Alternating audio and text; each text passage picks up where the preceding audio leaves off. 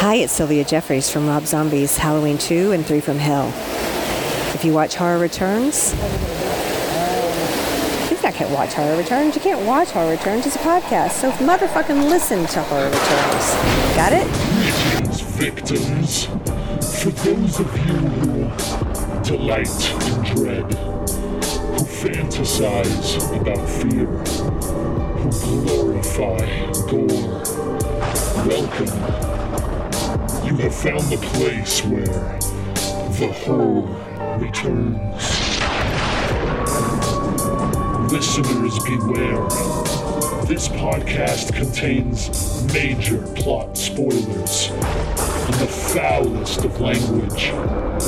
Join us in celebrating the old and the new, the best and the worst in horror.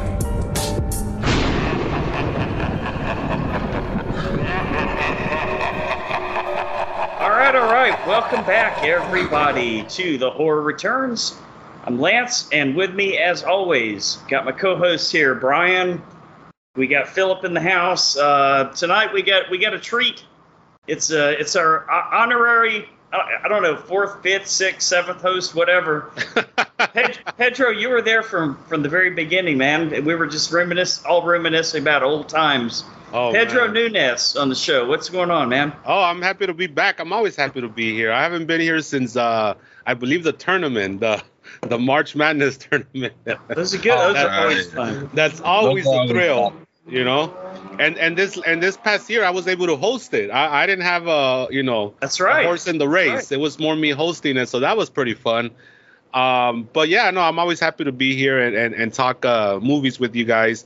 Last time I was on here, many years ago, was for Insidious 4, which we completely buried the fuck out of that movie. That was and then so now I'm happy to be back for part 5, the Red Door, as they call it. I guess you're going to be our Insidious guy, huh? Because it looks like they left the door open at the end of this one. Yeah. No pun intended. Brian, what's going on, man? You guys getting hopefully cooler weather there than we are. It's pretty sunny today, so rain stopped, but never know. It's been kind of a shitty summer so far up here.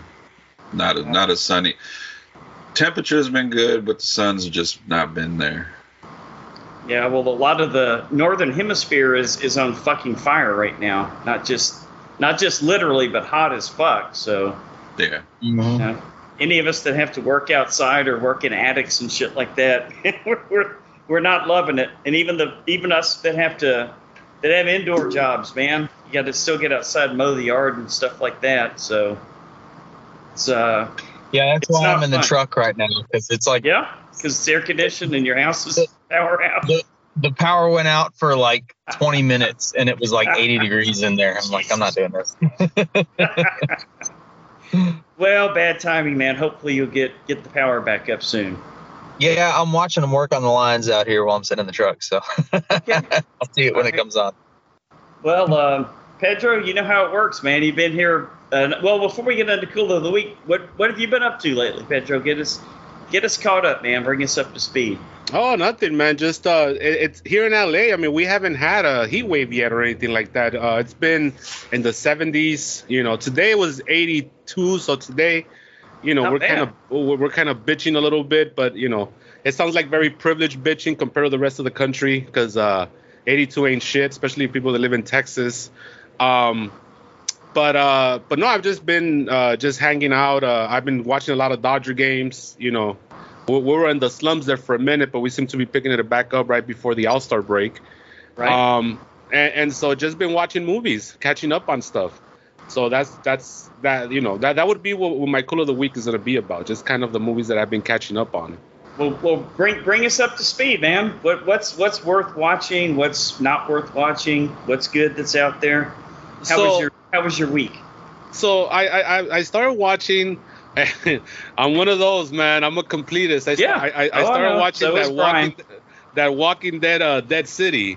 Right. Oh, so have you guys been watching it, or? Hold on. Let me tie this up. Give me that needle.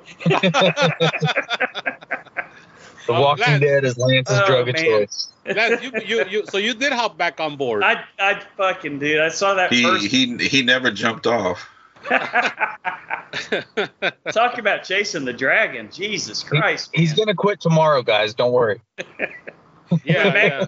Pedro, when Maggie walked into that fucking bar that's like fully open, neon lights, everything, like there's never been a zombie apocalypse. No, it's weird because it's so weird because there's so much shit in that first episode where it really fucks with the timeline of the show. Like all of a sudden Negan is this wanted man, like he's been on the run for 25 years. Yes. And it's like they even have the wanted side, the wanted poster with picture. You know what I'm saying? Like, how does that even happen in this world? Sure. It reminds me of Friday the 13th Part 5. Remember when they had that picture of Jason?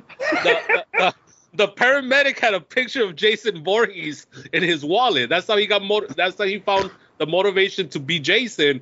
But then it's like, when the fuck did anybody take a picture of Jason? So the thing is,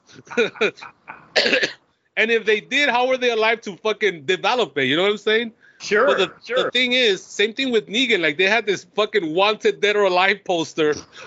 All we were missing was Bon Jovi in the background and shit, fucking singing that song.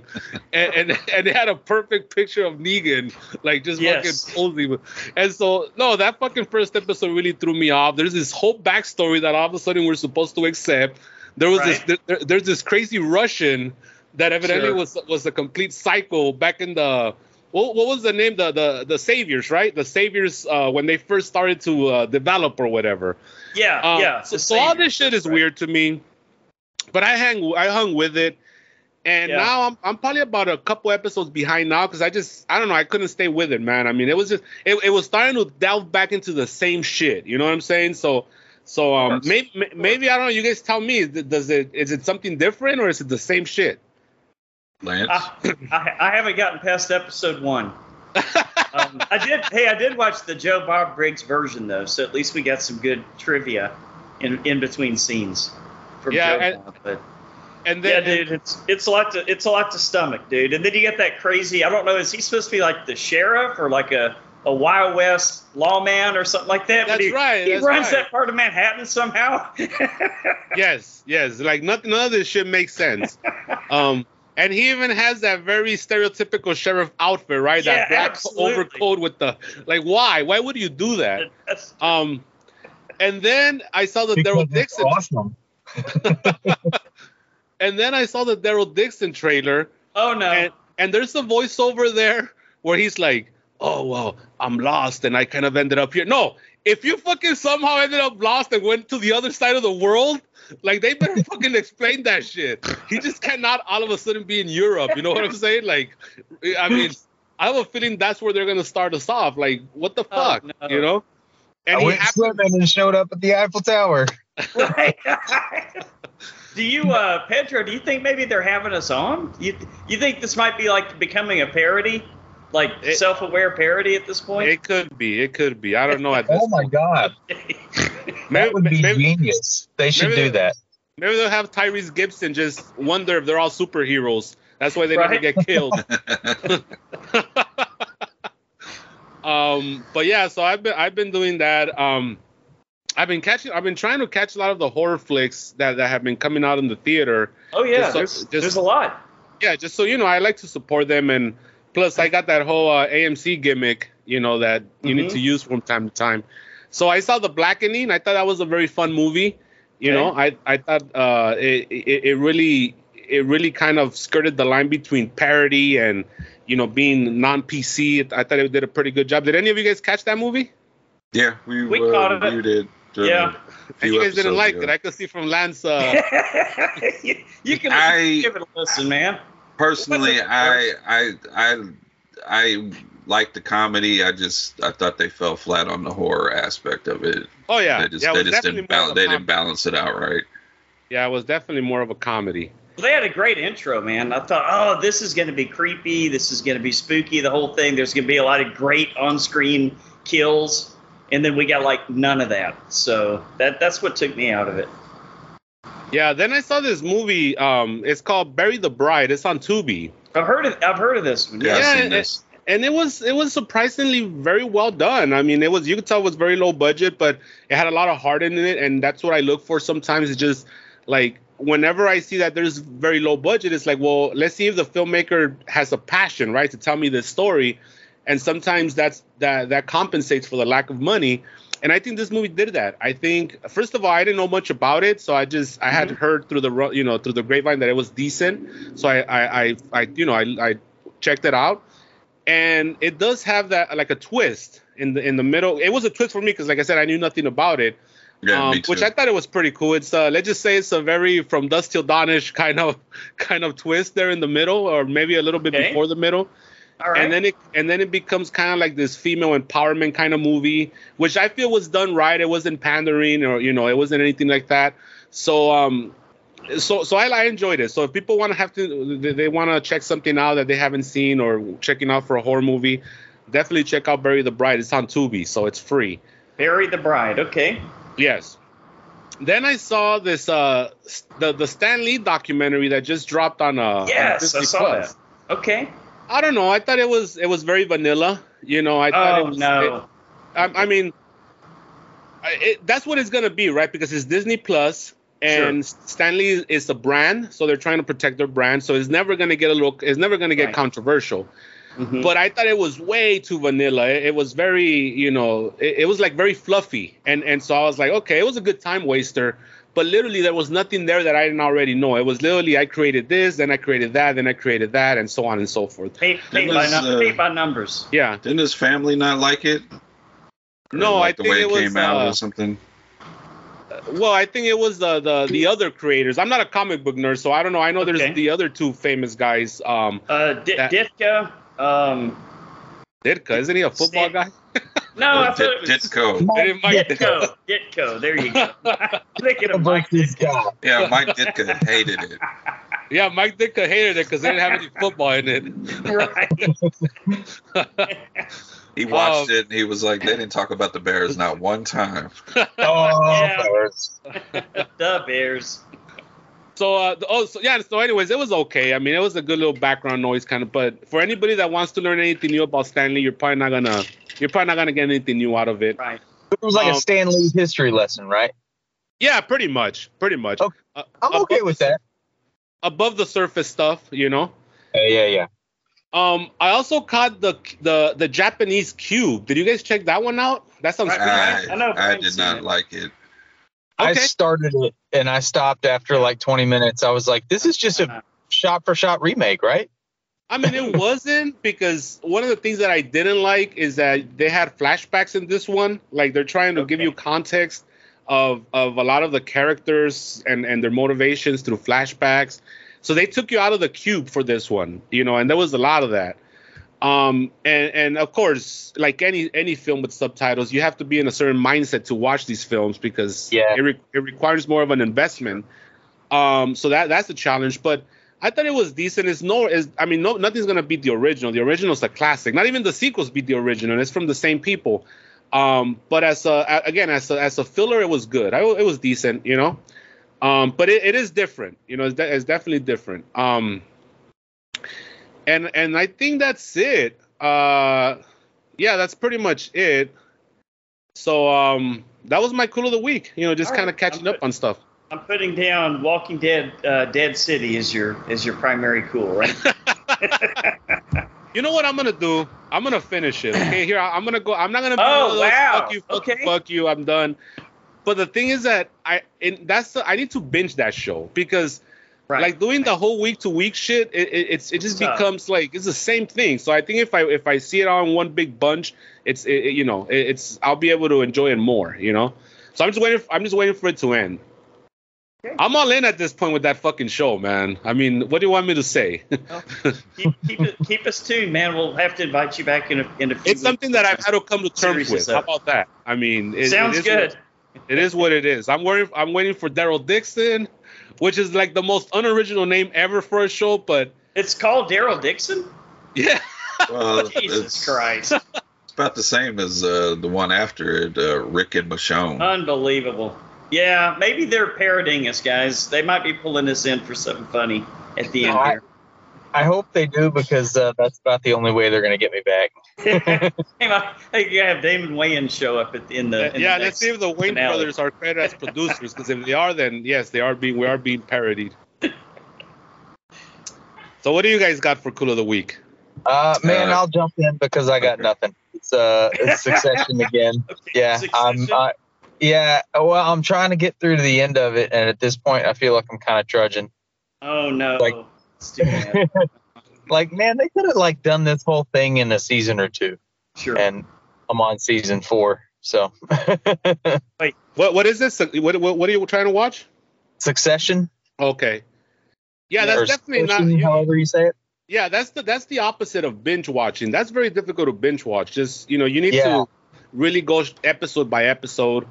And it is very repetitious. You're right, and there's a lot of things that could be settled in way lesser time than they've been doing it. But I think the charm of that show is just the comedy. I think it's very interesting, and just the interaction with the characters, and I think that's why Succession is a hard sell, because the plot itself it's a very basic plot, right? But it's the interaction with the characters. That's where the money's at with this show. And in order for people to see that, they have to give it a shot. And so that's the hard part of getting people invested in that show.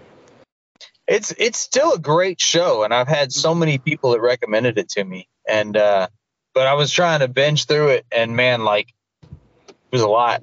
That's a lot to absorb. Yeah.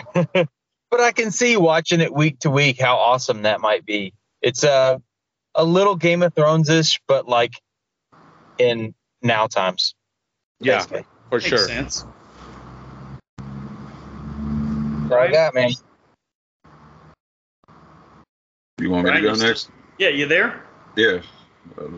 I'll go next if you want me to. I have not really watched anything new. I kind of went down this rabbit hole of 80s and 90s action movies. It's always a good one to go. Well, throw a couple names out there, man. It's always good to reminisce on these. Well, of course, I started with some Van Damme, some Bloodsport. Of course. Great movie. One of the best movies ever made. Went into some Stallone, Cobra. Oh my God. And then I told myself, let's go a little bit deeper into the action genre, and busted out some Cynthia Rothrock. Oh man, that's going deep there. Don the Dragon Wilson. God damn, man. And after we record, I'm gonna watch TC 2000 starring Billy Blanks. Yeah, of course. Yeah. TC 2000. What is this, guys? I've never heard of this. Was that the only movie he was in? Was he in something else? No, he made a bunch of them.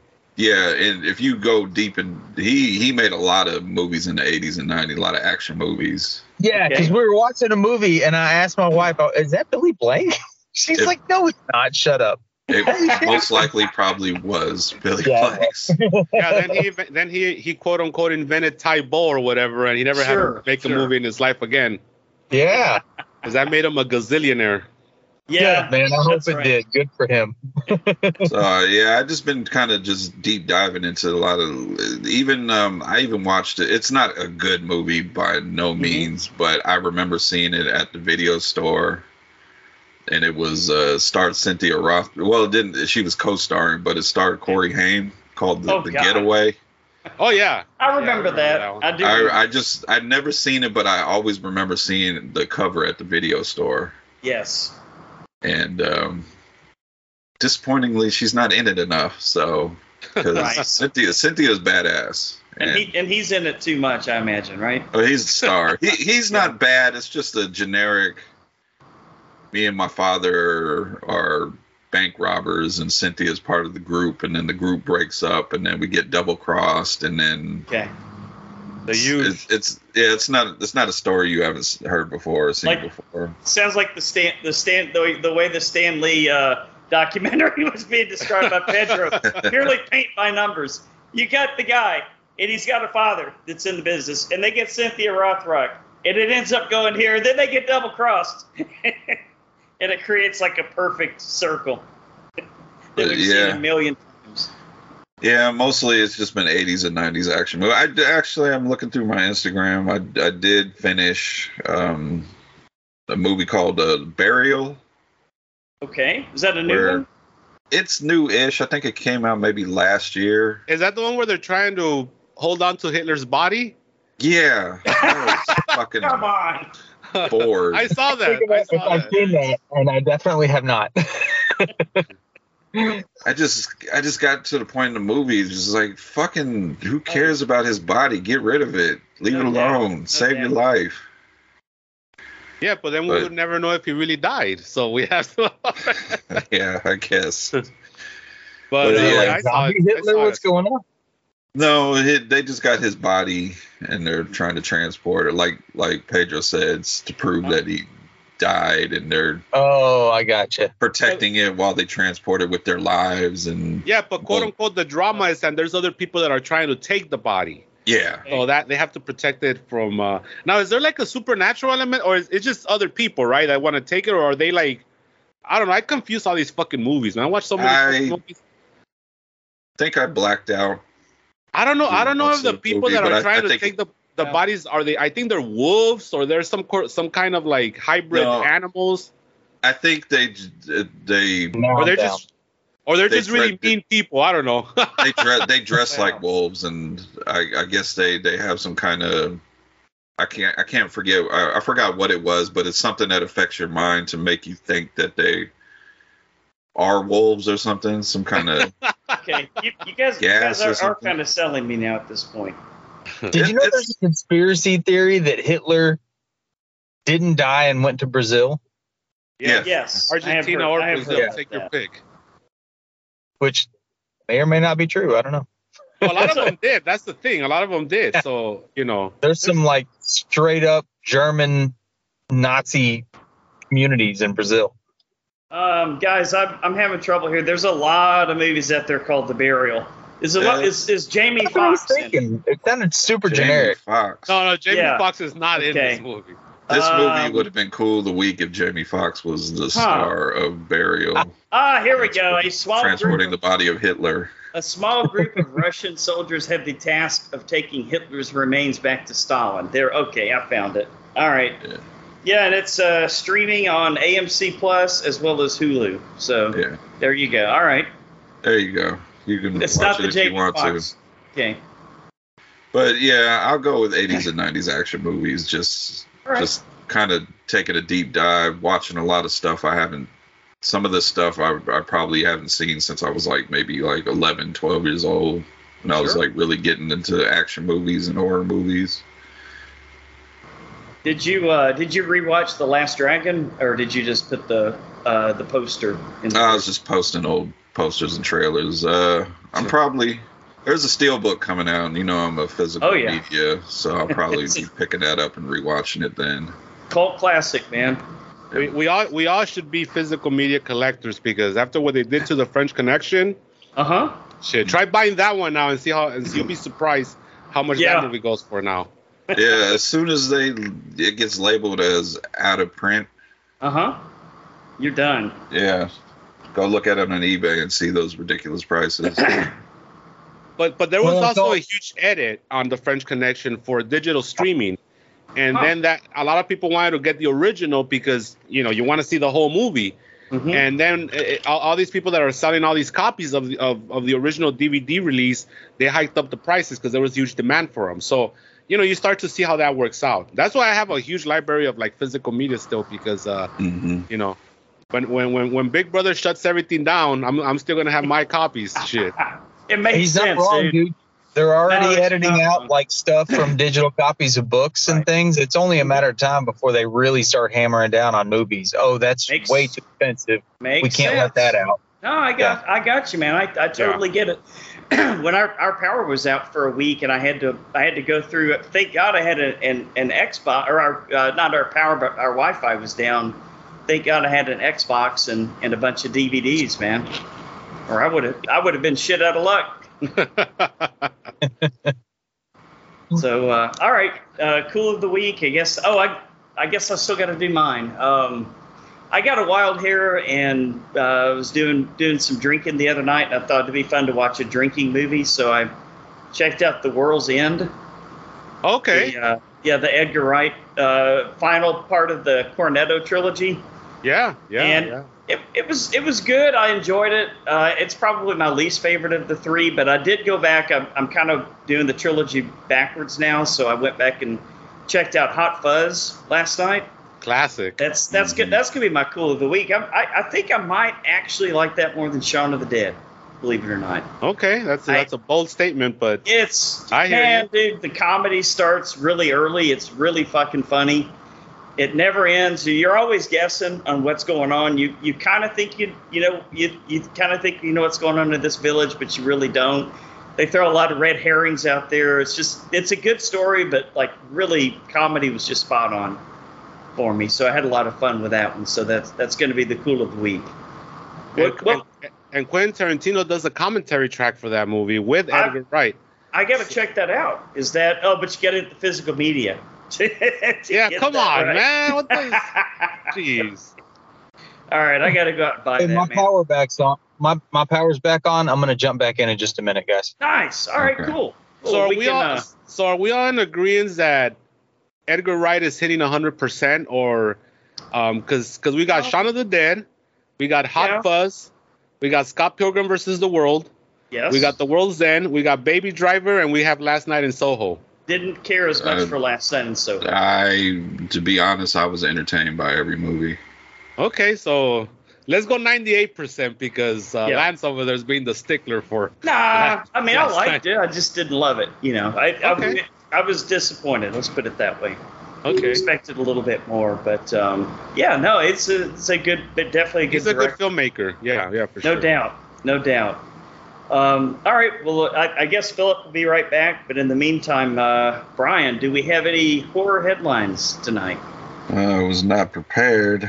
I thought we were cutting this out because we had that's all right. Guest coming on. We can move on unless you can find a quick story to talk about. Yeah, just go to the Joe Blow website and we'll go through their headlines. Bigfoot sighting. Let's do that. What am I? Let's see. The Exorcist comes out in October. I don't care about that fucking movie. God forbid. Man, if they say Satan dies tonight, Satan dies tonight. Oh my goodness. That is going to be Lance's top 5. After what David Gordon Green did to the Halloween franchise, I don't trust this man as far as I could throw him. I'll tell you this. I just can't. Is anybody interested in the Haunted Mansion, Disney's Haunted Mansion? Yes, I am. Because I guess they're already talking about possible sequels. Already? Jeez. Yeah. How the fuck would they do that? It's got a hell of a good cast, though. That's the thing about that. Is Eddie Murphy going to show up in this one, maybe in a cameo, you think? And like apologize for the first one? I think he's past all that. Let's see. Set pictures of Beetlejuice 2. From my accounts, confirming Jenna Ortega is in the movie. Okay. So. As well she should be. Yeah. Looks like she's getting married, or somebody's getting married. And it looks like she's in some kind of wedding gown, possibly. Oh, Beetlejuice trying to marry her now, like you did the other. Actually, they well, Monica Bellucci is also in it. So. Yeah, Monica Bellucci's. That's going to be a treat for all of us older gentlemen. Yes. Yeah, that's or the younger kids too. I mean, why not? Yeah. Monica Bellucci should be for ageless. Everybody. Yes, she's ageless. Yep, kind of like Salma Hayek, right? Yep. Pedro, let me real quick question. Okay, top scream queen today. Would you say it's Jenna Ortega or Mia Goth? I'm biased towards Mia Goth. I mean, okay. Yes, in every way, shape, or form. I think I'm more of a Jenna Ortega on this side. So, Brian, you want to be the tiebreaker? I'm kind of in the middle. I like Jenna Ortega more, but I feel like Mia Goth has done better movies. Yes. See that? So I might have to lean a little bit towards Mia Goth as far as quality of movies. Understandable. Yep. Yeah. Understandable. I mean, her acting chops she's had more to work with. Sure. You know? And plus she's writing, right? Yeah, because I feel like Jenna Ortega's going down that path of like typecasting a little bit. Okay. You know, which tends to hurt the actors. especially someone as young as her, because she's still got to go through that phase. And I'm calling her right now because I've seen it time and time again. Give it about 5 to 10 years, and she's gonna go through that phase where she doesn't want to talk about any of this shit. She's not gonna want to talk about Scream. She's not gonna want to talk about Beetlejuice, about Wednesday, about none of that, because she's trying to evolve as an actress. You're a serious actress. Yes, every actor, they all go through that shit, right? Oh, I feel like Mia Goth, like, maybe because she comes off as batshit crazy in real life as well. Like, I feel like she's a little more closer to her characters, you know? So she's going to embrace her whole filmography going forward. So I'm going with Mia Goth. Okay, I could see that. Yeah. All right, let's see. The remake of Jack Hill's 1967 classic Spider Baby has wrapped filming. Okay. Is it, who's directing it? Dustin Ferguson. Not familiar with him. This doesn't sound good at all. I don't know. I heard a rumor that it was going to be Rob Zombie. He wants to do all Universal's catalog, evidently. Is that what that's I don't think he's doing this one because this one's already wrapped filming. Okay. Oh gosh, I still haven't finished that. But the Monsters? Yeah. I enjoyed it, man, for what it was. I enjoyed it. For what it was. That's always the word that I despise. Let's see.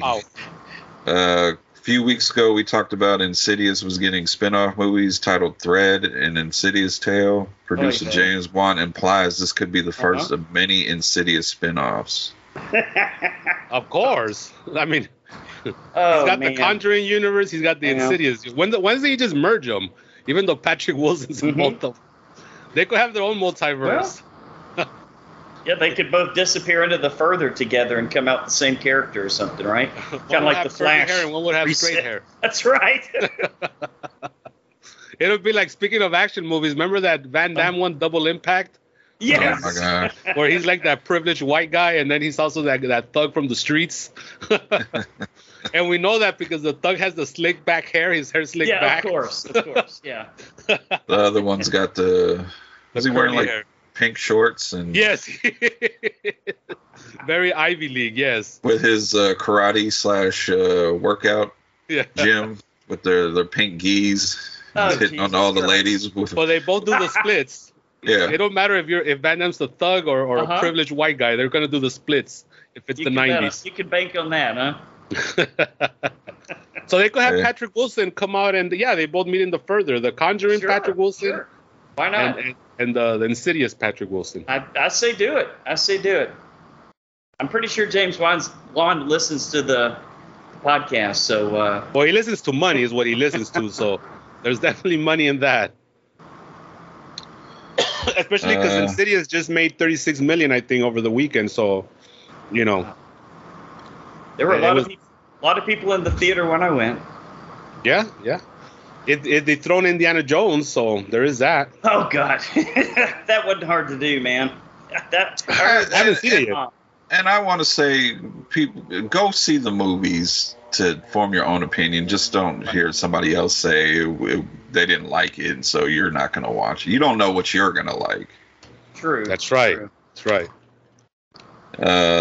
And I guess we'll finish on a couple movies, wrap filming, a couple big movies. Ghostbusters, I guess they're saying it's Ghostbusters 5, which is weird to me because that would imply that the female one is in the same universe. That's all right. I wasn't mad at the female one. I kind of thought it was a fun movie. Is that but it's not even the same universe. Well, you know, alternate multiverses are the thing now, so who knows? Speaking of multiverse, I'm back. There he is. From a different dimension. You look just like Patrick Wilson. Son of a bitch. He's taking over my body. Hell, I'd like that. Wait, that came out wrong. Timestamp that one. And I guess we'll finish off with Fede Alvarez's new Alien film has wrapped filming.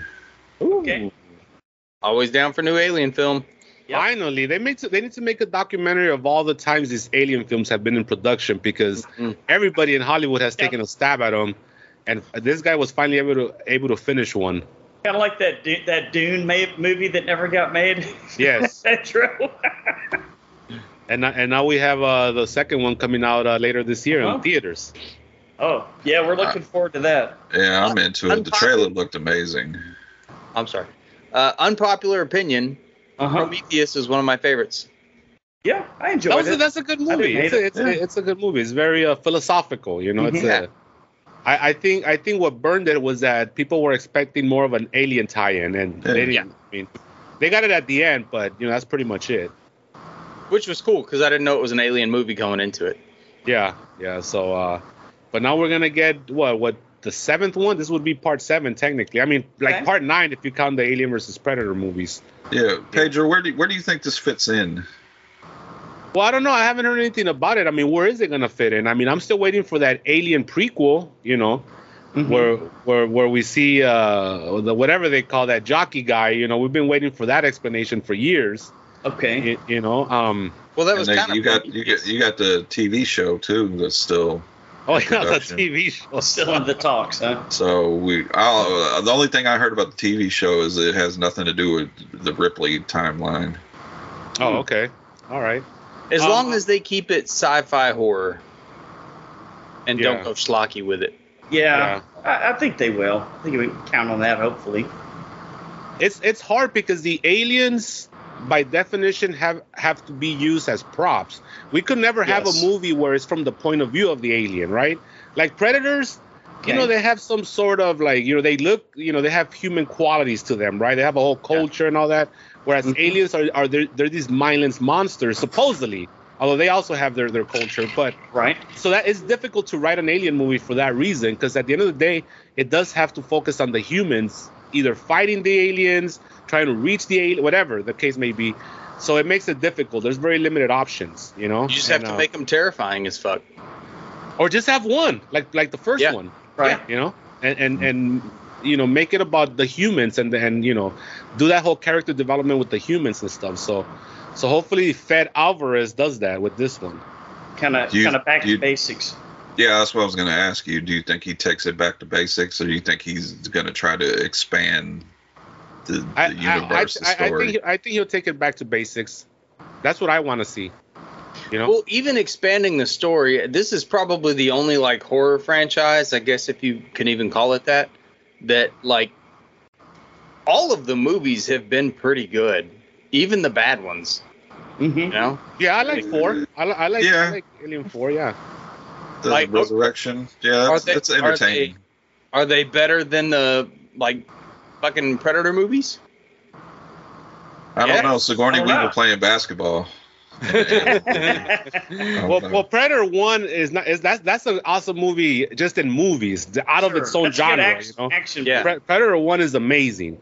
Yeah. Predator 2 isn't bad. I mean, I like Predator 2 a lot. I like Predator 2 also. But that's where it stopped. Especially in the later ones, it's getting. Although Prey was actually really good. So that was another great one. That's right. Yes. I even liked Predators quite a bit. But okay, right. And they compare it to Hellraiser or Freddy or Jason. I know that they're not exactly the same, but dude, some of those movies are hokey as really fuck. Bad. Some of those nightmare. I had a thing for what's her name in Predator 2. What is it? Maria Conchita Alonso? Oh, yes. Sure. I hadn't seen that one in a long time. I got to watch it. That was always one of my favorites. Yeah. Hey, it has Bill Paxton, who's in the Alien, Predator, and a Terminator movie. Yeah. They have that amazing train scene in the middle of it where he throws his rubber ball at him. Well, Gary Busey has an awesome death in that movie too, by the way. Right. Yeah, and he's batshit crazy as per usual. What happened to the top of his body? I don't think it ever fell in that scene. You're right. They were saying that there was a rumor years ago that was supposed to be Dutch, right? Arnold.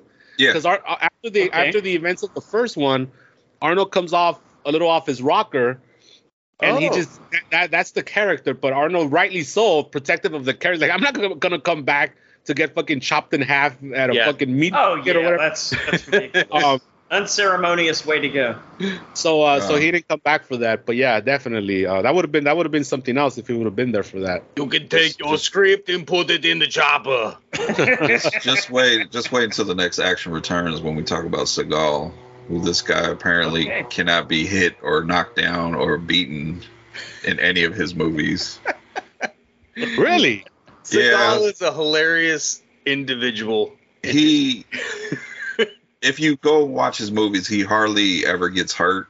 And I heard it's in his contract. Well, he will not be knocked down or taken out in any movie he's in. Except for one. Jesus. The one with Kurt Russell when they're on the plane. Okay. And that was hilarious. But the CGI is horrible.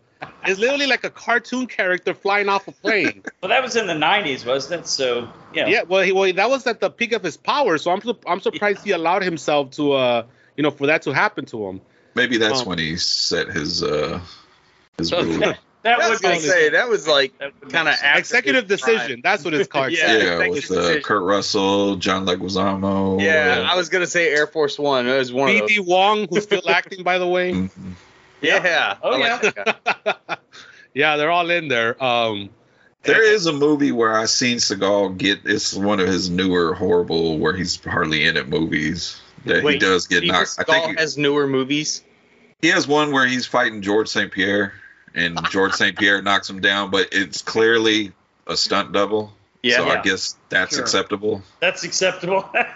Like a guy with a wig and a pillow in his shirt. Yeah.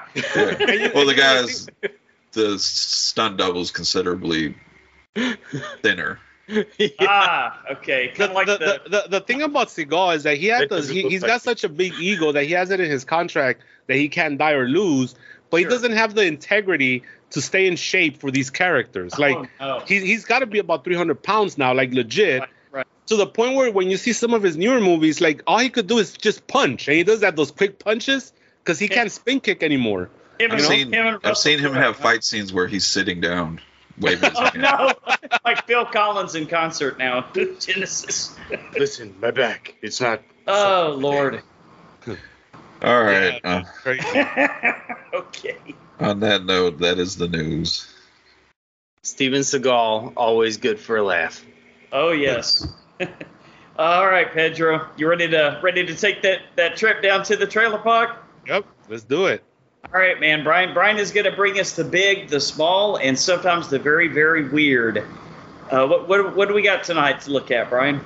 I'm sure we all got this trailer before. Insidious. It is The Nun 2, taking place in 1956 France, with Vera Farmiga's sister returning. All right. Which the trailer seemed very odd because the little girl's trying to tell her about some strange shit happening, and I don't know if this is before or after the first one, but she seems not to really believe it. Yeah. I don't know. These films are becoming more and more generic to me, man. I don't really know what to think anymore. I try to be more positive. The one thing I can say, I felt the first one was super dark, to where I could barely notice what's going on. I felt like this one looks a lot better as far as production wise. Yeah, I thought you meant like in tone. I'm like, what are you talking about? That movie sucked. No. You're saying visually it was very dark. Well, that's what I was gonna say. This one looks better than the other one. I think Phil, that was the episode you tried to put background music in it, in the background of us. The Nun episode. Yeah, maybe that came off more dark and sinister than what The Nun was. Yeah, but see, that's what I'm talking about. Some of these movies get schlocky. I mean, I think the production looks better. I don't mind. I think her name is Taija Farmiga, or Farmiga. I mean, yep. I don't mind her in movies. It's got Storm Reed, who was just in that movie Missing. So, I mean, I don't mind the actors, but I'm just so tired of what is it, Valak, the nun? Yeah. Yes. Well, because I was gonna say, so this guy Michael Chavez, he's part of the little in-house crew of directors of The Conjuring, because he did The Curse of La Llorona, which I didn't like. And he also did the Conjuring movie that sucked, which was The Devil Made Me Do It. Oh, God. So this guy has no equity with me right now. Man, there's the dude that's doing this one? Yeah. Yes. They're taking him shit. to the well over and over and over and over again. It sounds like Pedro. Well, he So works cheap. what Pedro's saying, he Yeah. works cheap and he's personal friends with James Wan. That's Yeah. what I'm saying exactly. Enough said. Yes. I mean, we'll watch it. Make no mistake. You know, guys, every one of us is going to watch this movie, guaranteed. But This could be like the second Annabelle movie where I thought was Yeah. really good. Hmm? So But That's see, what here's I'm the saying. It looks way better than the yeah, first. it does. You're First one right. was garbage. But keep in mind that Well- the second Annabelle movie, if I remember correctly, uh-huh. was that the one that was directed by David Sandberg? who did Shazam and Lights Out? I think so. So the Sounds about director, right. Yeah, the director upscaled that movie. I mean, because he's a good filmmaker. Yeah. Mhm. Here's the thing. Like, I'm at that age now in my life where I'll be there in the theater. But now the Yes. question becomes whether I'll be stay awake for it or not, because I'm old. So yes, you're right. We're all gonna make the attempt to watch it. We'll be Gotcha. there. Gotcha. But whether or not it succeeds is whether or not I stay up for it or not. Right. Because lately I find myself going to sleep more and more in this fucking movie theaters, man. Because these bones are aching. And Happened to me for about 5 minutes this week, guys. I have to admit. Slender Yes. Man was rough. Oh, that was tough. Yeah, That was a great nap. I think we all fell asleep in Slender Man, didn't we? I don't remember. Did we review Slender Man? Yeah. Yep, it was I was bad. 10 minutes into it and I was zonked, dude. I don't remember that movie at all. I crashed out in that one too. All right, The Nun 2 comes to theaters September 8th. all right. That's it. You know what? It's starting like now. I'm wondering like, what is the All right. point of Well, this all Conjuring right. universe? Are we ever gonna have like? Is there like Okay, a team up that we're all waiting for? 'Cause, what is the like? Or are they just gonna just keep on point. making like other movies from like the IP, like the Nun, the Annabelles? Pedro, what- dude, you didn't catch him picking up the Infinity Stones along the way in all the movies? You didn't I mean, fall asleep. It would be smart because it's Vera Farmiga's little sister playing this role, so you would think you would kind of connect them some way. Yeah. It's real sisters, right? Yeah. Oh, that'd be a cool Or maybe age little up thing or something. age up her little sister and make her like an older relative that is teaming up somehow to fight Valak, because doesn't ever seem like they can ever defeat these things. So Only we could defeat them with not showing up to them. That's how we're gonna Right. beat Our them. dollar is the only way to defeat this monster. I guess the only threat is that all these monsters or whatever, they're all somehow in that basement, in the Warrens' basement. Oh, that's You know, right. That's right. I think there's a picture of Valak down there. There's Annabelle's down there. So that's how we get all these little ideas for all these movies. La Llorona's not down there, though. I don't know where they got La Llorona from because she's not down there. I don't know. I think now they're saying that doesn't count in the universe, Come on. even though it has the Hot same garbage, priest from Annabelle in it. Wow. No, but remember, the part that made me laugh about La Llorona, I don't remember shit about the movie except one scene. When the priest tacks out to the curandero, because that's more of a Mexican thing, he's like, I ain't got shit to do with this, but here's this guy. And it just happens to be like another character and then he takes over as being like the spiritual enforcer of all this thing, which was wacky. But yeah, I don't know. I'll be there, but let's see if I stay up for it. Yeah. That's it. That's our only trailer this All right. week. That's it. All right. On to listener feedback. I came back just in time. This week we shine the podcast spotlight on Neon Brainiacs. Neon Brainiacs is an 80s horror podcast with hosts Ben, Greg, and Lance. Hey! Not me. The other Double timing Lance. us, Lance. What about if you're ever on that show, Lance? It's going to be Lance. That'd be cool. me? Yeah, there aren't that many of us out there, so.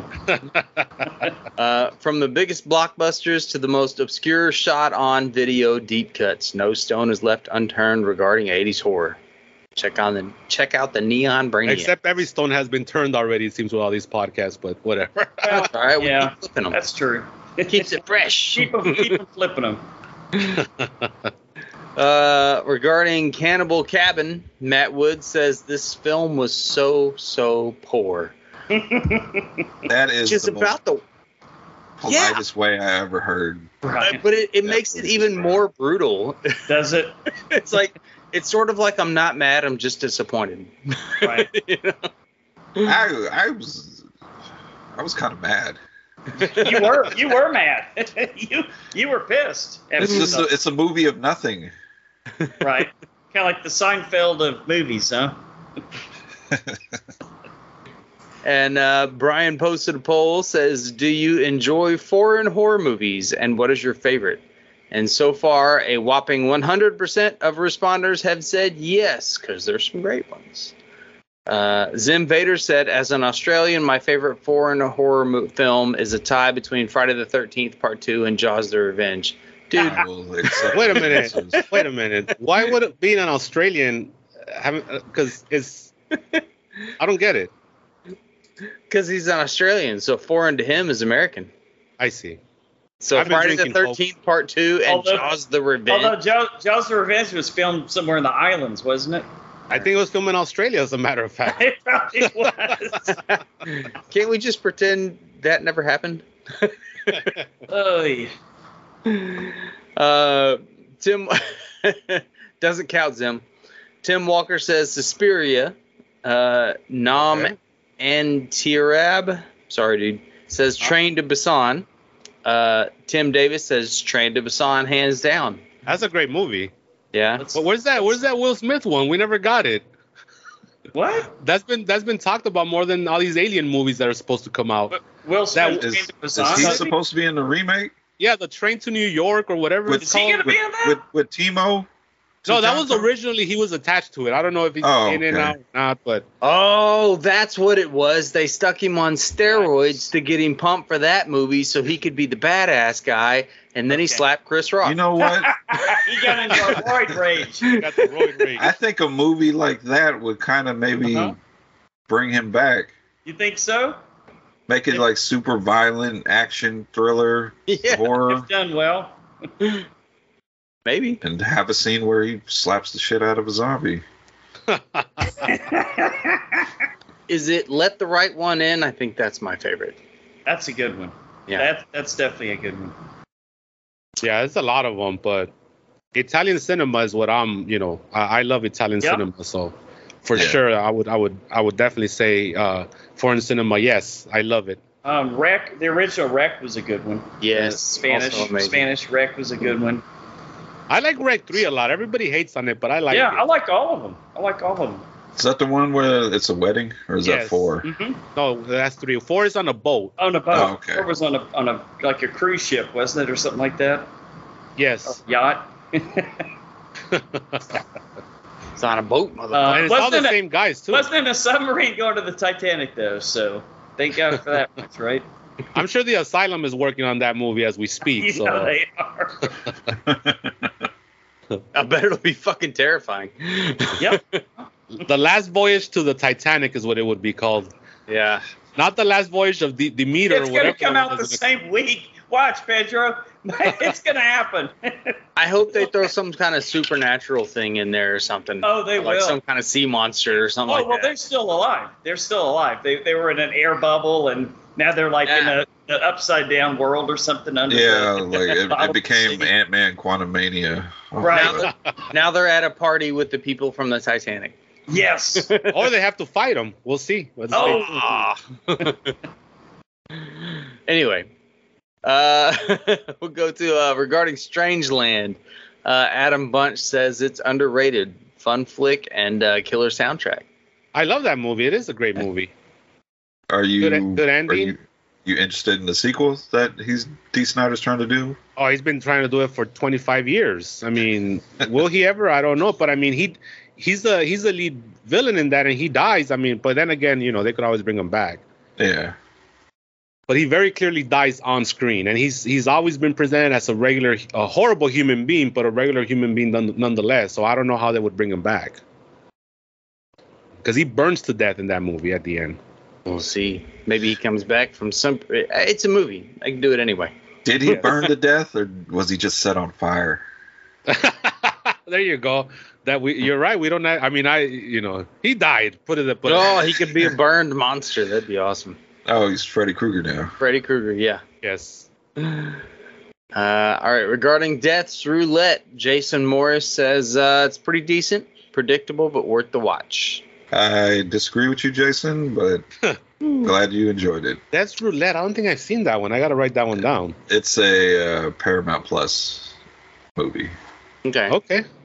Yeah, Zim Vader said he's been tempted by it, but hasn't taken the plunge to watch it yet.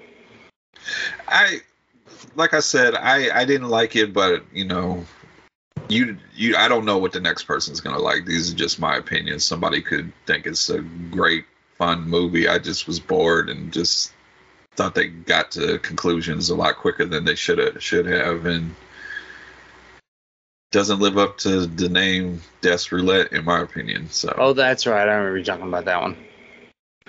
Well, I'm gonna watch it tonight. We'll see. I see. I'm reading up on it right now. It looks interesting. It's dubbed too. So very Saw-ish. There's no getting around the dub version. Well, that's the version it is.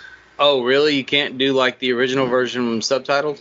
As far as I know, it's just dubbed. Ouch. Yeah. Is it a French movie, Brian, or I think- what country is it? I think it's from Spain or Yeah, Okay.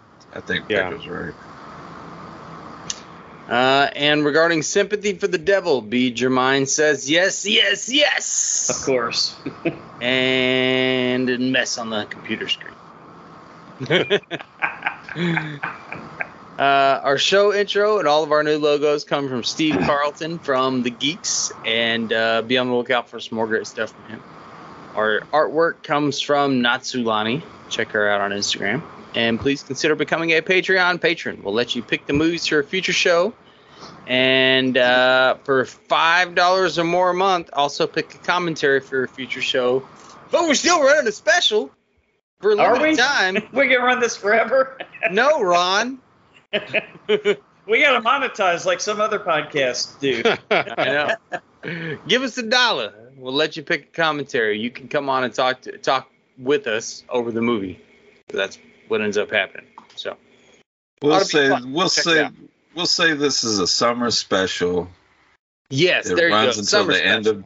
end of July, because August means school, and that's when summer's over. There you go. So There you Yeah, go. good call. All right. And on to our featured attractions. This week we watch Oculus as well as the brand new Insidious: The Red Door, because we've already done all the other Insidious movies, I'm pretty sure. the ones we needed to. well, the ones that were on when you guys had the show, because the really good Right, ones right. are before the show. Okay. I think, because you guys have been going for a long ass time. So Yeah, but I think we did the original Insidious. I'm sure we did. We did the original and the horrible Last Key. Oh, those are the only two? Okay. Yeah, I gotta get that spreadsheet together, Brian, that we've been talking about.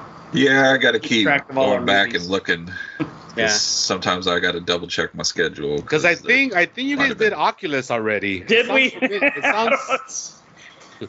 I don't remember it. There's gonna be some deja vu here. Maybe it'll Well, be we mirror didn't do Oculus with you, so That's right. There so, you yeah. go. There you go. Well, we'll do it again, because I love this movie. So in Spoiler. 1755, Philip Lazar was found at their grand fireplace, burned beyond recognition. While his estate was dismantled and scattered throughout southern England, one of the family's stewards claimed to see Philip reflected in the mirror. An allegation apparently taken seriously enough to warrant a church investigation into the house. The glass, thereafter known as the Lazar glass, is sold in public auction in 1758. The next known owner is an American railroad tycoon named Robert Clancy, 1864. Clancy apparently weighed over 300 pounds. In fact, while attending university in Connecticut, he was known as the South Wyndham Whale. He hung the glass in his ballroom in Atlanta. Later that year, Robert Clancy is photographed by a local newspaper and, well, he's dropped a few pounds. There you go. A woman, Oculus from 2013. A woman tries to exonerate her brother who is convicted of murder by proving that the crime was committed by a supernatural phenomenon. Director is Mike Flanagan, also known for Dr. Sleep and Gerald's Game and a bunch of other cool stuff. Writers Mike Flanagan and Jeff Howard and Jeff Seidman. Had director Mike Flanagan agreed to the film Oculus in the found footage genre, a number of studios would have backed it as early as 2006. However, Flanagan refused. Director Mike Flanagan has included the Oculus mirror as an Easter egg in most of his movies and TV shows. It's in the basement of Ouija or of an Origin of Evil, the headboard in Gerald's Game, and the walls in The Haunting of Hill House, and in the Overlook Hotel and Dr. Sleep. Interesting. Yeah. And just apply to him for not making this found footage. Not that I hate found footage, but just watching the movie as it is, there's no reason they should be running around with a camera the whole time. Yeah. Well, that's every found footage movie. Yes. Oh, I think it could have worked as found footage, but not as well. I agree. I'm glad he stuck to his guns. Yeah. For sure. All right, Pedro, what did you think about Oculus? I liked it. I mean, it's never boring, right? It's a movie that just moves. And it's not a short movie at all. It's a pretty long movie. It's almost 2 hours, but there's never a scene that feels wasted, except one that I was starting to get very annoyed with. There's a scene where what's Kaylee, right? Kaylee's Karen Gillian's grown up. She's Karen both as a kid and grown up. Where she's trying to explain to her brother, like she's trying to connect the dots, right? This is and they spend a good 15. She literally presents it like a life, like in life, like fucking case. This happened, and then this happened, and we're just there watching this, right? Yeah. And then at the end of all this shit, the brother's like, "Well, that's confirmation bias, you know." There's been 1,000 cases, and you decided to choose the 12 that are gonna prove your point. And I'm like, he's right. Like, what the fuck did we just spend all this time for? It just seemed like a scene that was going on forever. But besides that, it's funny you say that because the listeners would have heard that clip right before we started this review. Oh, I actually like that. It just to me like, because the brother wasn't believing her, and every time he would come up with a counter argument, which he was correct on, she would just go on to bring more cases, and it happened like 3 times. But then this happened, and then this happened. I'm like, okay. Well, anyways. But his thing was like, that's confirmation biased. And she's like, yeah, but how many fucking times does it happen to... How many times does it have to happen to not be just a coincidence? And then he comes up with an example. He's like, if I like what does he say? Like something about a teddy bear, and then somebody dies. There's like no cause and effect. Oh, the couch. Yeah, the couch. Like they go through an entire lecture of what confirmation bias is. Yeah, but I mean that was kind of needed for the movie, don't you think? I mean, it was. I mean, like a big part of what it was about. Yeah, it doesn't make the movie any less good. It was just something that I was like, come on, let's move on with this. Let's move on. Plus, his bullshit with the couch happened to just them. It didn't happen to every owner who's ever had the couch. If the same shit happens to every owner that has the couch. But I know causation does not equal correlation, but that's what he says, right? I thought I really like how they handled the whole timeline thing, how they go back and forth in time. I thought that was pretty original. It has a very dark ending. You know, that fucking mirror, you can't beat that mirror because once it gets a hold of you, it's over. Like it's gonna start fucking with you. And they learned that the hard way, right? When she ends up killing her fiance, it's like, what the fuck? Like now the mirror's it's fucking with us, you know? And there is this whole point of like, the message to me is like, just let fucking shit be. Like she brought it upon herself by stealing that mirror and putting it in the house, you know, and now they're part of it too, right? So so in that sense, I really like that part. I thought this movie was very original in the way that it was structured. You know, it's not a movie that you don't really see often used. The tropes were different, you know, which I appreciated. Again, the performances were all very well, including both the parents, you know, and also the kids as grown-ups and as kids. So no, all in all, I like this movie a lot. And this was my second time watching it. The first time I saw it was when it came out. Now I will say this: I forgot that this was a fucking WWE movie. Oh, that was cool seeing that at the beginning. And I was like, wait a minute, because for a long time, anybody that saw WWE Studios in the beginning of any movie, they were going to be in for a shit movie. You know, that was the rule. But this movie was different. Action movie. Yeah, this one and the one with the little kid with the big ears, that was also a good movie where Randy Orton plays the dad. That was also another good movie. A little bit. I have no idea what you're talking about, but I need to watch this movie now. But it was a drama. Yeah. So no, I give it it was a good movie. I give it like a 7 on 10. 7.5 on 10. All right. Pretty high score, man. Yeah, no, I really enjoyed it. It's a really good movie. And I had forgotten how good it was. I got to add it to my collection before they fucking edit the fuck out of it on digital. Right, and it no longer exists. Well, and then you even thinking about like the old Star Wars, like it's hard Sure. to find the copy that doesn't have the the original digitally added bullshit in it. Yeah, the digital Jabba the Hutt, and where you can see Han Solo's foot going across through Jabba's tail or something like that. Yeah. Well, that's in the new ones. That Right. wasn't in the old one, yeah. Brian, what did you think about Oculus? Yeah, I really enjoyed this one. I think this is a movie that Mike Flanagan has made that doesn't get talked about enough. I feel, and I thought the acting was pretty solid. You know, Karen Gillan, even though I kind of didn't like, not that she played the character wrong, but I didn't like her character for throwing her brother in that situation. After what he'd just gone through. The day or within 24 hours of him getting out of a mental institute for having to kill his father. Mm-hmm. I don't know. I was just like, that was very selfish. That was very selfish of her. And I think as a grown up, right, as we grow and we understand human dynamics, and to me it's like, it doesn't matter what happened. Like, my brother's out, and let him, even if I believe that of what happened, well, you know, what is that going to prove? Because there's nothing to prove anymore. And she even kind of sets him up to fail if something goes wrong, because she tells her fiance, if something happens, I'm at the house with my brother. Well, she did that to kind of force him to. Yeah, but her brother that just got out of the mental institute, if something happens to me, I was with my brother. Yes.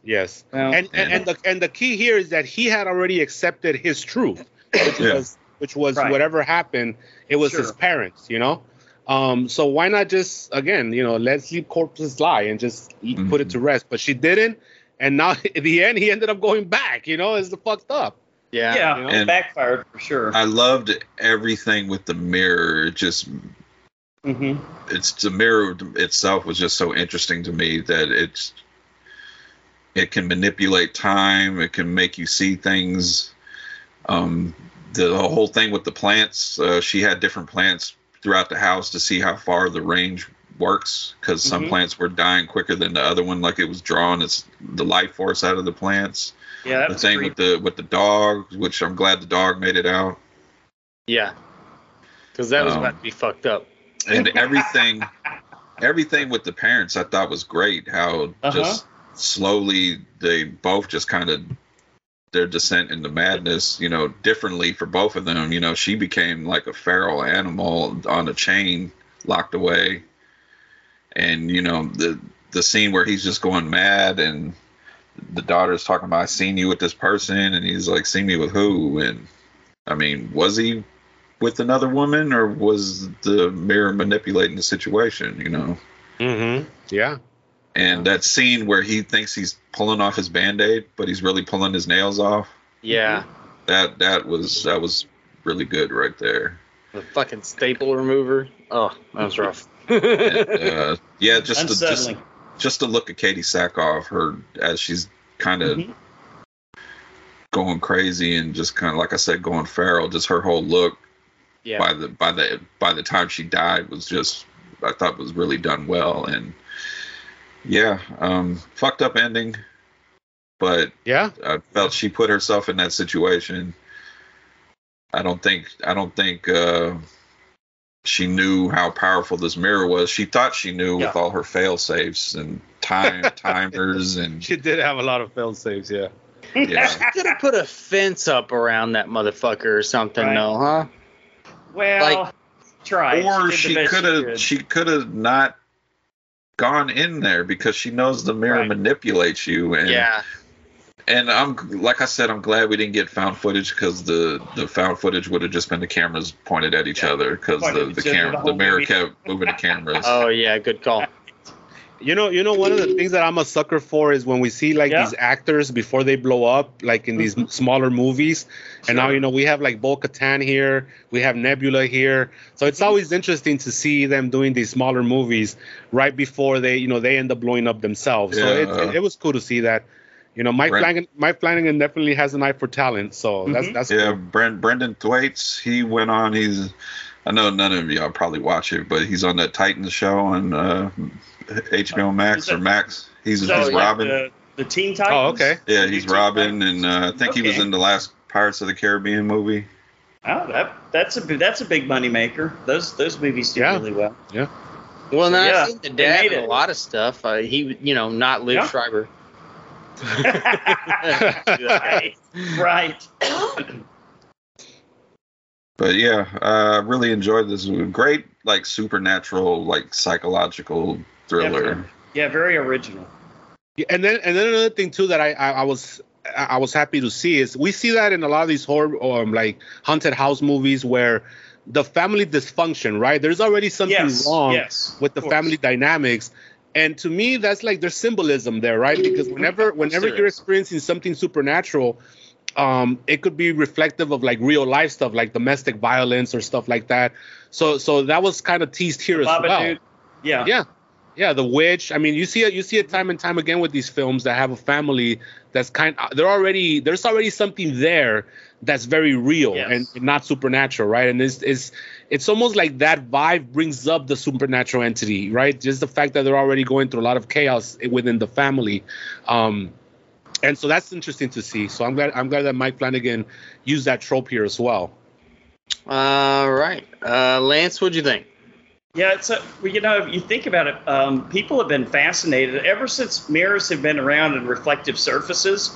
I'm sure there's been, fireside stories and stone writings in caves and things like that about the dangers, right, of looking inside a mirror and like ending up somewhere else or going somewhere else. Alice through the looking glass, we could go on and on, right, about this fascination with mirrors. But I think Flanagan did a really good thing here, him and the guys that wrote the story, because you kind of got like the way they told this story, the way they filmed it was really a breath of fresh air, because you've got pretty much an equal amount of time of what was happening with the father and mother when these two were kids, and then it would go to another scene. In fact, they did it so seamlessly. There were a couple of times when I wasn't sure what timeline we were in until I realized the age of the kids or whatever. But I thought that was done incredibly well. I think there's just a lot of opportunity here. I'm really shocked this didn't turn into a bigger franchise and more a series of movies. Maybe it still will. This movie wasn't too terribly long ago, but I just see so much opportunity here, because anytime you deal with mirrors and reflections, there's just so much double meaning, and there's so many, rabbit holes you can go down with what it means and all that. I thought it was cool. I have a little bit different feeling than you guys did.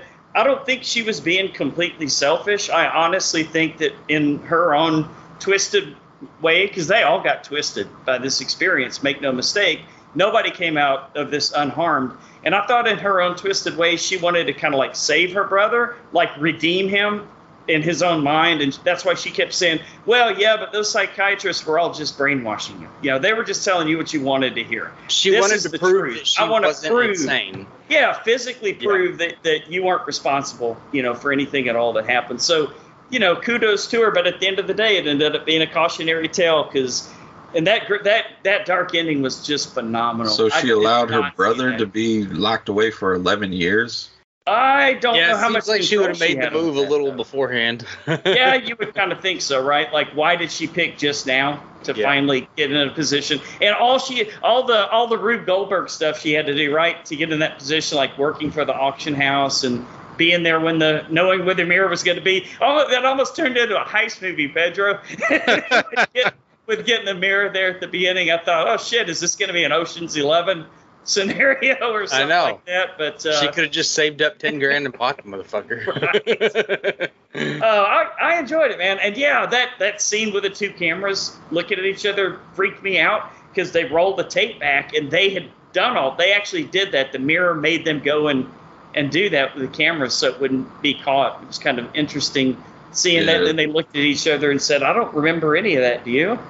Just And like the whole manipulation of time with the scene where he tried to call for help and his phone wasn't working, and then after the scene with his sister getting the anchor in her head, the police are on their way because he did actually make the call. Yeah. Mm-hmm.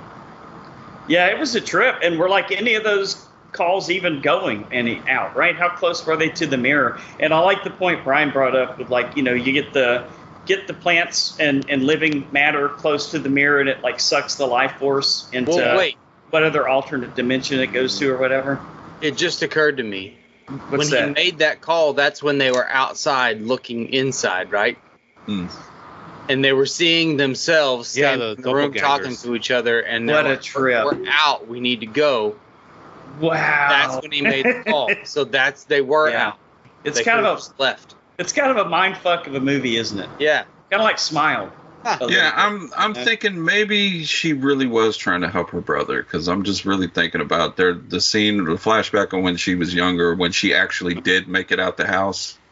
Right. And she went back in despite seeing all the spirits that the mirror killed at the window. Maybe all these years it was just her guilt of kind of not saving him at that but point. there again, as a therapist that I am in real life, she's trying to come to terms with her own issues, with her fear. So it's still very selfish, you know. So she's trying to pacify her own trauma using her brother almost as bait to kind of come issues. That's right. And so that's kind of fucked up, you know. Yeah. Well, I get where she was going, but like she could have. I mean, you're right. Everybody had served all their time and done whatever they needed to do because of this thing. It was over. Logical penance. And she could have even still stolen it, set this fucking thing up, turned the timer on, and left. But that's not what she did. She wanted to get proof on camera. Of course, maybe once she looked into that mirror, Philip, it was all over, right? Maybe nothing after that was even true. That's a possibility. The moment she stole it, the moment she went through that movie that we never saw, the Ocean's 11 movie or whatever. Maybe that's when they really took over her, and that was over at that point, you know. Just hire a guy to do it and watch him. What do you think, Philip? Do you think it was doomed from the start, the minute she got that mirror, that this was going to come to this ending, or did you think there might be a happy ending here? I didn't expect this ending out of it, and although they did sort of leave it open for another Oculus. This is such an underrated movie, I think. Like, it is. I don't know how it stays under the radar. Yeah, like it's one of my favorites. Every time I watched it, and I've seen it multiple times, it's got really good scares. It's got really good mindfuck moments, and it's got a really good ending. And it leaves you wanting more. Which is everything in the movie is earned, right? All the scares are earned. There's no somebody wakes up from a nightmare, and it's everything is moving everything forward. And that's what makes this movie so cool, because even in Smile, half of those were like, you know, either dreams or, you know, hallucinations, which I hate in movies, because that's a cop out. But in this, I normally do. In this film, I did like Smile as well. But it did bother me in Smile for sure. Yeah, but in this film, everything is earned, right? And that's what makes it, you know, very original, I think. Like, even when they do the hallucination, especially like the double take hallucination with the apple and the light bulb. Oh, yeah. That was crazy. Where you're like, oh, man, she's fucked now. And then it actually was the apple. It was just fucking with her because it could. Mm-hmm. Like, it was a pretty cool moment, you know? And I really like this movie, and it had a lot of big actors before they got big, and not Liv Schreiber. I looked him up. He's been in a whole bunch of stuff. His name is Rory Cochrane. Okay. The interesting role. Everybody's seen Dazed and Confused. Yes. Oh yeah. The main stoner kid. That guy. That's right. Okay. I see the face now. That's right. That is. You got to put some gum at the base, man. You're not getting any suction. Yep. That's right. But he's like Fat Damon. Yes. Right. Shows up in a lot of shit. Yeah. But yeah, man, very, very good movie. This is always a classic for me. It's one of those that doesn't get talked about enough, but is always holds a special place in my heart. I'm surprised they didn't make a lot of sequel. They don't. There's no sequel to this, and it just, Yeah, you know, that needs to be done. Somebody needs to get on that. Even like those cheapies, like Dimension Extreme, or all these companies that would make all these like direct-to-video sequels, like all these Hellraiser sequels, you know? Yeah, but no, it was just the one and done. See, but I don't know, that sort of adds to it for me, because every time I watch this, I go and look for a sequel just to see if there is one, you know. And there's the short story. Yes, it's like a little short film, right, of Oculus, but that's it. And there's no sequel. And like, there's a level of disappointment to it, but there's also a level that keeps it more mysterious and cool, that it's not, that it hasn't, you know, had 100 sequels that all turned to shit. Yeah. And by this point, I don't think there will be one. This movie's pretty old at this point. It's 10, 11 years old now. Never say never in Hollywood, Pedro. That's true. I wouldn't be mad if they remake it or make a sequel or something, but like do a completely different story with it. Maybe it had something to do. Maybe they were expecting Mike Flanagan to come aboard to do a sequel, and it doesn't really seem like he does sequels, or at least sequels of his own movies that he does. I'm okay with that. It leaves it as the original work of art. You could have the Mirror in space. How about that? Oh, I would watch it. Space Mirror. You know, you could have it like in the 1800s or something. Jason versus Oculus. Send it back with a Predator, Pedro. Why don't we just have a Oculus series, and each episode is a different time period? There you go. Awesome. Actually, I wouldn't hate that. Somebody's listening right now. Yeah. Screenbox, get on that. All right. First big scores.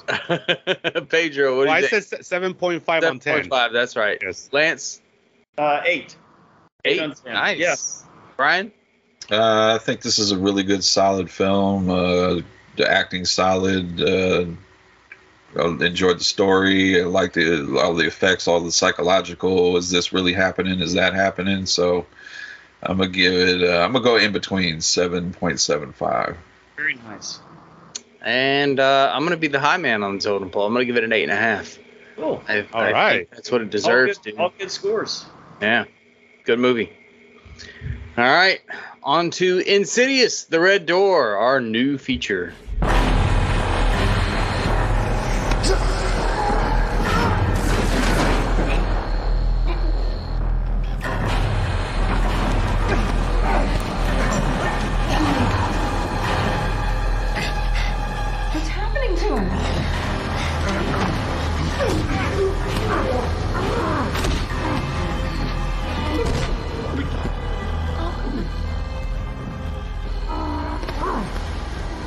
The Lamberts must go deeper into the further than ever before to put their demons to rest once and for all.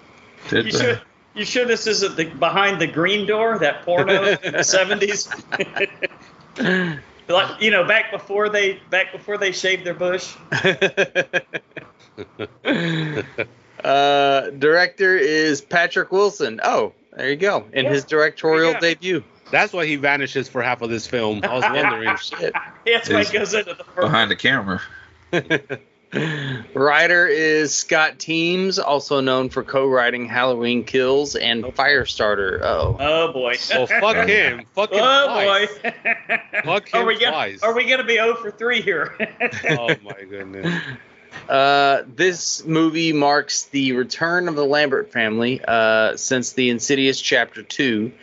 After that, Insidious Chapter 3 and Insidious The Last Key are prequels set before Insidious. That was a lot of Insidious said in that sense. And can I say what a miss they had with Insidious Chapter 3? Because at the end of the second one, the little girl that Lynn Shay, or not the little girl, but yeah, the little girl that the team goes to visit, that's Jenna Ortega. Oh, yeah. The story. Wow, no kidding. And Chapter 3, not only does it doesn't have Jenna Ortega, but it has nothing to do with that little girl. Yeah, it just is another random ass person. Yeah, I just wanted to say that. Okay. That's a good point. Well, they would have had to put a lot more zeros on that paycheck, though. That's the thing, if they wanted to keep that story going. I would think so. Yeah, I would think so. So I have a lot of issues with this movie. Yeah. What are your issues with this movie? Okay, so first of all, we're not talking spoilers yet, right? Not yet. Not yet. Okay. So I'll just say this. I feel like it took a long fucking time for the symptoms to start coming up for both of them, for the kid and the dad. There's an entire gap. There's about 10-year gap of shit that we're just supposed to just accept is happening. Right. Yeah, you know, and it's like, what the fuck? What happened here? Yeah. They explained it in 5 minutes. Yeah. Did they? I missed that. That must be the part I slept through. Also, they try to do that whole back and forth thing, and I don't think it was working for me because I found the kid story more interesting than Patrick Wilson's story, which even if somebody said the opposite, I wouldn't fight you on that. It's just, to me, they were trying to get two stories going at the same time, and it didn't really work for me. Yeah. And so that's what it disconnected me. Like once the story with the kid started building momentum, they would switch over to Patrick Wilson's story, and it would kill that momentum, and then we had to start over again. And that's the whole first half of the movie. Yeah, Oculus did that the right way. This one might not have been the right way. Oh yeah, definitely. Because Oculus, but Oculus was the same story. They were just going through different timelines of it. Yeah, yes, true. Yes, and it connected. Like the previous story fed into the past and the future and so on. This is more like we're just following two different people, and we're just seeing where they're picking up from every time we come back to them, and it got kind of annoying after a while. Also, I will say that they weren't in the further as much as I wish they were. You know, it seems like that was I don't know if there was some budget issues there, but it seems like they build up to this big finale. We only got the fog machine for 2 days, guys. We gotta get this in. That's why that part of the synopsis about them going way deeper and further that they've ever been to kind of seems like you went back to the same place. Yeah. And didn't stay there very long either. Actually, really only on the edge of it. Other than Tiny Tim getting another payday, you know, it seemed like there wasn't much going on here. You know. And then when we get to spoilers, I have a question to ask you guys about the further. And how it works. So, well, let's get further along into this review, and then we'll get to this question. So that I had issues with that. I know that this film is kind of getting ripped apart online. I saw it's not that bad. I don't think. Yeah, I mean, there's some people that really hate it. Some people like it. You know, the usual nowadays on the internet. But I thought it was boring in parts. I thought. Again, we're supposed to go into their world, and we were not given enough to be invested. Like for example, the family is not how we last saw them, right? And we're supposed to care, and I don't care. I don't care about any of that, you know. And part of Patrick Wilson's motivation is because of the failure that he's seen himself as over the last 10 years. But since we don't have a lot of context, I didn't give a fuck. You know, so it was like there was a disconnect right there. Also, the character that's roommates with Dalton, like Chris. Yes, like what the fuck? What was the point of that character? Like she's the comedic relief. Yeah, comedy relief. That's the only character I liked in the whole movie, by the way. She's got to give you a little levity after an intense scene. That's the sure. Yeah, after an intense jump scare, she has to get her levity. So either they went with so they didn't go the fat guy route on this one, right? Exactly. They went with the African American young lady. Okay. They didn't do the Spider-Man route. Well, the trope is the fat guy with any fucking movie with these kind of roles. That's true. So I don't know. I'll say more during the spoiler section, but I was a little disappointed. However, I wouldn't say it was horrible. There was still something. I still had fun with it. You know, I did take a little nap from here and there, but that's more my own fault than whatever the movie presented.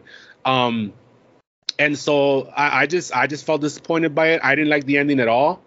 I thought the cameo, quote unquote, was kind of shoehorned in. Like, what's the point of that? You know, other than to put her there.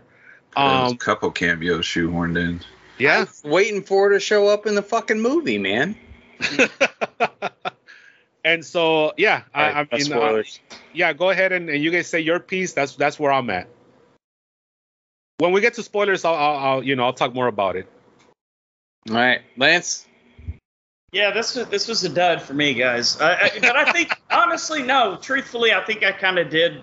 I think I did myself a disservice by not going back and watching the first two, because Pedro, you nailed it. Like they put us exactly 10 years after the events of the first two movies, right? With what the family went through in the first two movies. And all of a sudden, and they are using the same actors from what I read, so kudos on that. But it's like we're actually expected to follow that thread and care when they don't really give us any of what happened in those 10 years, except that one little scene where they snapped his finger and said, "You'll forget everything." Boom, it never happened or whatever. Which I thought that was problematic. Anyways, that's another thing that I hated. Very problematic. I didn't. Again, I honestly did. I truly did go to sleep a little bit of this movie, and I kept waiting for the action to happen. Did you remember what part? We'll talk about it. Yeah, well, it's when they got to the fringes of the further, and so it was like 99% into the movie. Oh wow! Okay. I hated all the crap with. Okay, here's what I didn't like. I really disliked the characters of the Patrick Wilson and his son. Understandably, I guess they've been through some shit, so they're, I don't know, on edge or whatever. But it's like both of them were just being complete fucking assholes.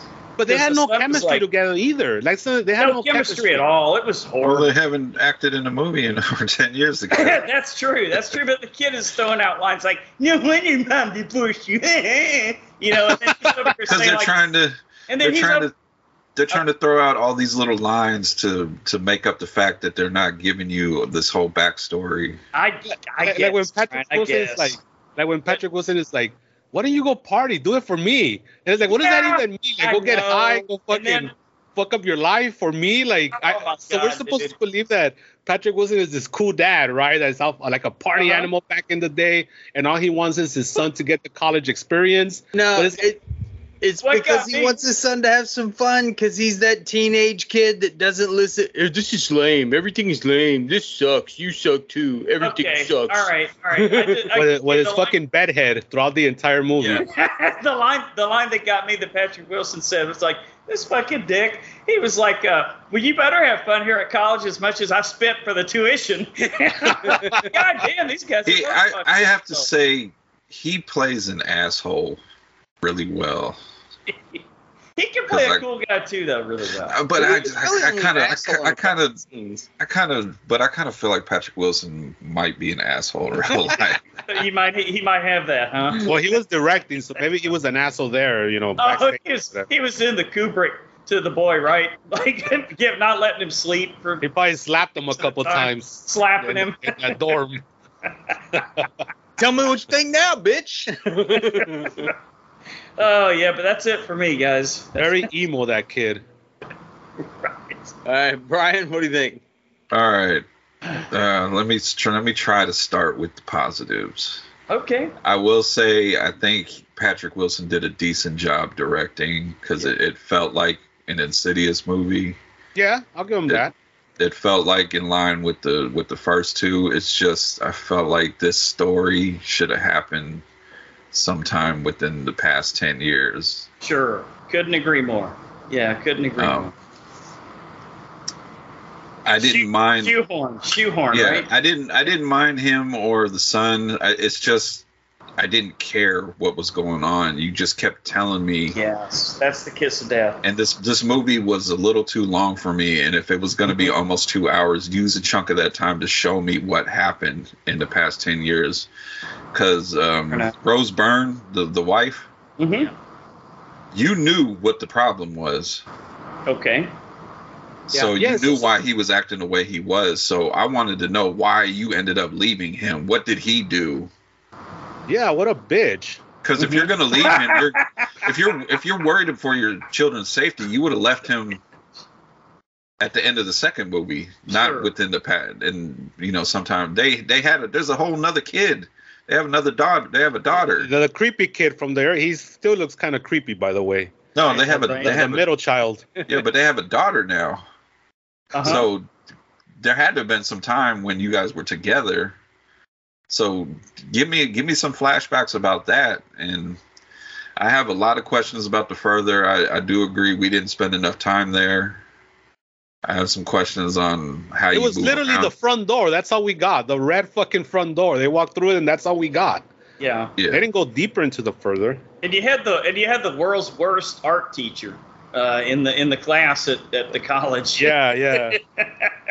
Well, she tells you you're not good enough and then counts to 10. But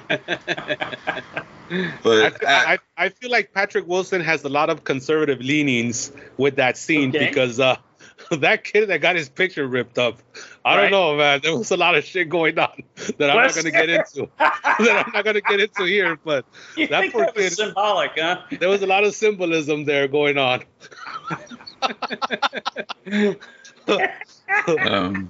Let's see. Wow. Think about it that way. I can't believe you went there. Not too much I Hey, can I'm say. just saying Patrick Wilson, not me. That wouldn't have been much. Not too much I could say without jumping into spoilers, but I There's wish not there much would to have. spoil here, unfortunately. I just wish there would have been, with the runtime, there would have been a lot more in the further and a lot more to see in the further. Totally. Couldn't agree more. It seemed like what we got little things here and there during the movie that was in the further, and then we got a whole bunch of stuff all at once at the end. Yeah. For a few minutes, and right. I can't say I was let down because I wasn't expecting much. Yeah, that's probably how I feel. I wasn't pissed or anything like that, Mm-hmm. you know. I was more upset with the part 4. I remember I was really upset with part 4. Yeah. I was gonna say it is a step above the fourth one. The finger the finger key thing. Yeah, when fingering people to unlock them. Yeah. That was bad. But the direction was fine. The cinematography was fine. It just, for the runtime, I didn't get enough. Brian is sounding very apologetic. And you know what pissed me off? First of all, and I know this is only AMC theaters. They gotta get rid of that Nicole Kidman commercial already, man. Please. Like, what is the point? We're all who's ever come back after COVID. Yeah. That's it. We're not gonna get it. Whoever decided to never go back to theaters, you're not gonna get them back. They're gone forever. All right.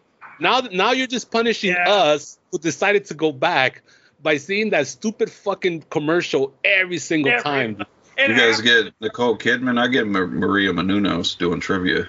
Oh, man. Well, that's when you show up super early. I'll take her any day over. But I was being apologetic for what? No, you just sound like you're trying to say, well, the cinematography was good. The filming was I'm trying to throw out some positives here. I didn't hate the movie. It's not a bad movie. It's it's definitely nowhere near the first one or the second one. It just, but it's a step ahead of the 3 and Last Key or whatever. Last Key bullshit. Oh, they did have those guys show up. Like they were watching a TV show and they were spoiler, man. Oh, is that a spoiler? Sorry. Never mind. Well, but that's kind of where I was gonna go too. Is like chapter 3 and 4 kind of got a little bit schlocky with the comic relief guys that came in and did their whole number, and it turned into like a fucking show. And like, what are we doing here? See, 3 and 4 sounds like what they're trying to do with the spin-off movie. That's what 3 and 4 should have been. This should have came out a long time ago. Yeah, totally agreed. And this one, I actually really enjoyed it when I watched it, but I definitely can see the criticisms that you're talking about, because that was the thing that my wife said. She said it felt like it was short. And I think what she meant was... my daughter said the same thing, and I looked at her like... Yeah. I looked at her, and then I looked at my phone at the time. I was like, short. Right. Well, I think it's because it has like almost a 2-hour runtime, but because they're trying to follow 2 stories at the same time, there's not a lot of shit that happens. Yeah, it's like that Yellow Jackets, which sucked in the second season, by the way. Oh, yeah, because it didn't reveal anything. That's what Marcus was saying, was that it was still good, but you just like... Yeah. Didn't reveal anything by the end of it. No, but it's also two different stories, and they take away time. You're so Sure. Everything's building slow. But yeah, man, I actually did enjoy it a whole lot better than 3 and 4. Well, 3 wasn't terrible. This one wasn't terrible. 4 was fucking awful. But I think a good little step in the right direction from the Insidious franchise, which from all signs looks like they're continuing down that direction. I don't know what's going to happen from here. Well, I mean, but it made decent. It had a decent weekend, and Blumhouse makes their movies for cheap. So yeah, sure. But good cast. I liked the characters. They sort of kept me intrigued. It was a little distracting following two different stories. It was like just when something's really starting to happen, they'll cut away to when something wasn't happening for the other character, And so that sort of pulls you back out of the action and puts you back into nothingness. So they didn't even need the comic relief because they just pull you back into peace anyway. Yeah, I agree with you. I did not care for Patrick Wilson's story. Yeah, I think that was it. Just make it about the whole point about him freaking out about passing this thing on to his children. Yeah, or leave his out of it, make the kid's story longer, and then Patrick Wilson still shows up later and gives you just a quick 5-minute rundown of what happened. Oh, yeah, I went into this MRI and this shit happened and here I am. Yeah. We'll talk about it later. All right. Okay. Well, let's do scores and then we'll do scores. I already slipped you spoilers. I feel like I liked it probably more than you guys did, but yes. We'll see. Pedro, scores. I'm gonna go 6 on 10. 6 on 10. Yes. Yeah, not bad. This wasn't horrible. It deserves a 4 on 10. Jesus. Definitely. It's not horrible. 4 on 10. Definitely it's right there. I disliked it a little bit more than I liked it. 4 on 10, right? Brian. A little bit higher than Pedro. I'm gonna go 6.5. And the extra point is I took my daughter. We did enjoy it. We were laughing at the grown man sitting next to us that kept jumping out of his seat. That's gotta add to it for sure. Well, 6.5. I took 2 of the granddaughters and they loved it. So yeah. Still. I took my 10-year-old to see this one. She has been rewatching the entire Insidious franchise. Well, you know what? She was very excited. Tell her it ends after 3. Brian, in all fairness, if I had seen 1 and 2 right before seeing this, I probably would have given it a higher score. I just had no investment. I didn't give a fuck about any of the characters. I remember you didn't really care for the series, so. Not a huge fan, but I mean, 1 and 2 are definitely better than anything else. It's not my favorite horror franchise, but no, it is what it is. My daughter has rewatched all 4 of them at least twice before we went to go see this movie. She's been stoked about it. Yeah, like I waited for them to get home today. They were visiting my sister-in-law in Virginia, and I waited for her to get home today to go see it. So cool. I felt bad going to see it without her. Yeah. And she loved it. She thought it was super scary, although she does love the jump scares a whole lot more than I do. Mm-hmm. I thought it was a lot scarier than the last one. I'm going to go, I think a 6.5 is a pretty good score for this one. All right. Like, I don't want to hate on it too much. You guys really enjoyed it. But like, this is this year's Hereditary for you guys with fucking 6.5. Where's your meter at, dude? Yeah, we know where his meter at. You just heard him say this is not. I'll never forgive him for. You just heard him. He said this is not a bad movie. 4 on 10. Yeah. I feel like your numbers are wrong. That's the contrarian. That's his name. But yeah, 6.5. I think this is a pretty solid movie. I don't have a problem watching this one again. I don't want to watch Insidious: The Last Key. That was terrible. Right. That was one I would have given a 4 on 10. Actually, I think you gave it like a 2 or a 3. You should have your daughter You should have your daughter watch the trailer for Last Key so she can ask you where are all those scenes. I know. Oh, better than the fucking movie was. All right. This is a motherfucking spoiler alert. You've been fucking warned. This is a motherfucking spoiler alert. You've been fucking warned. This is a motherfucking spoiler alert. You've been fucking warned. Spoiler talk. Brian, you have questions.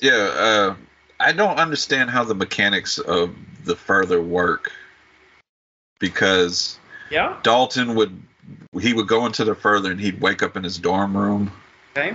But Patrick Wilson would go into the Further. He would fall asleep at his wife's house or his ex-wife's house, and then be at Dalton's. Kind of weird. Let's start about the fundamental flaw of this fucking movie. What's that? The hypnosis. Okay. Now, that used to work in the 80s, back when our society was a little more accepting of bullshit like that. Sure. But did you guys ever? Or the 1800s? Yes. Did you guys ever see that in Living Color episode where they hypnotized Jim Carrey to cluck like a chicken? Of course. And then the hypnotist died before he could snap him out of it. So now Jim Carrey's stuck clucking like a chicken for the rest of his life. Dude, what a great concept. Who wrote that? And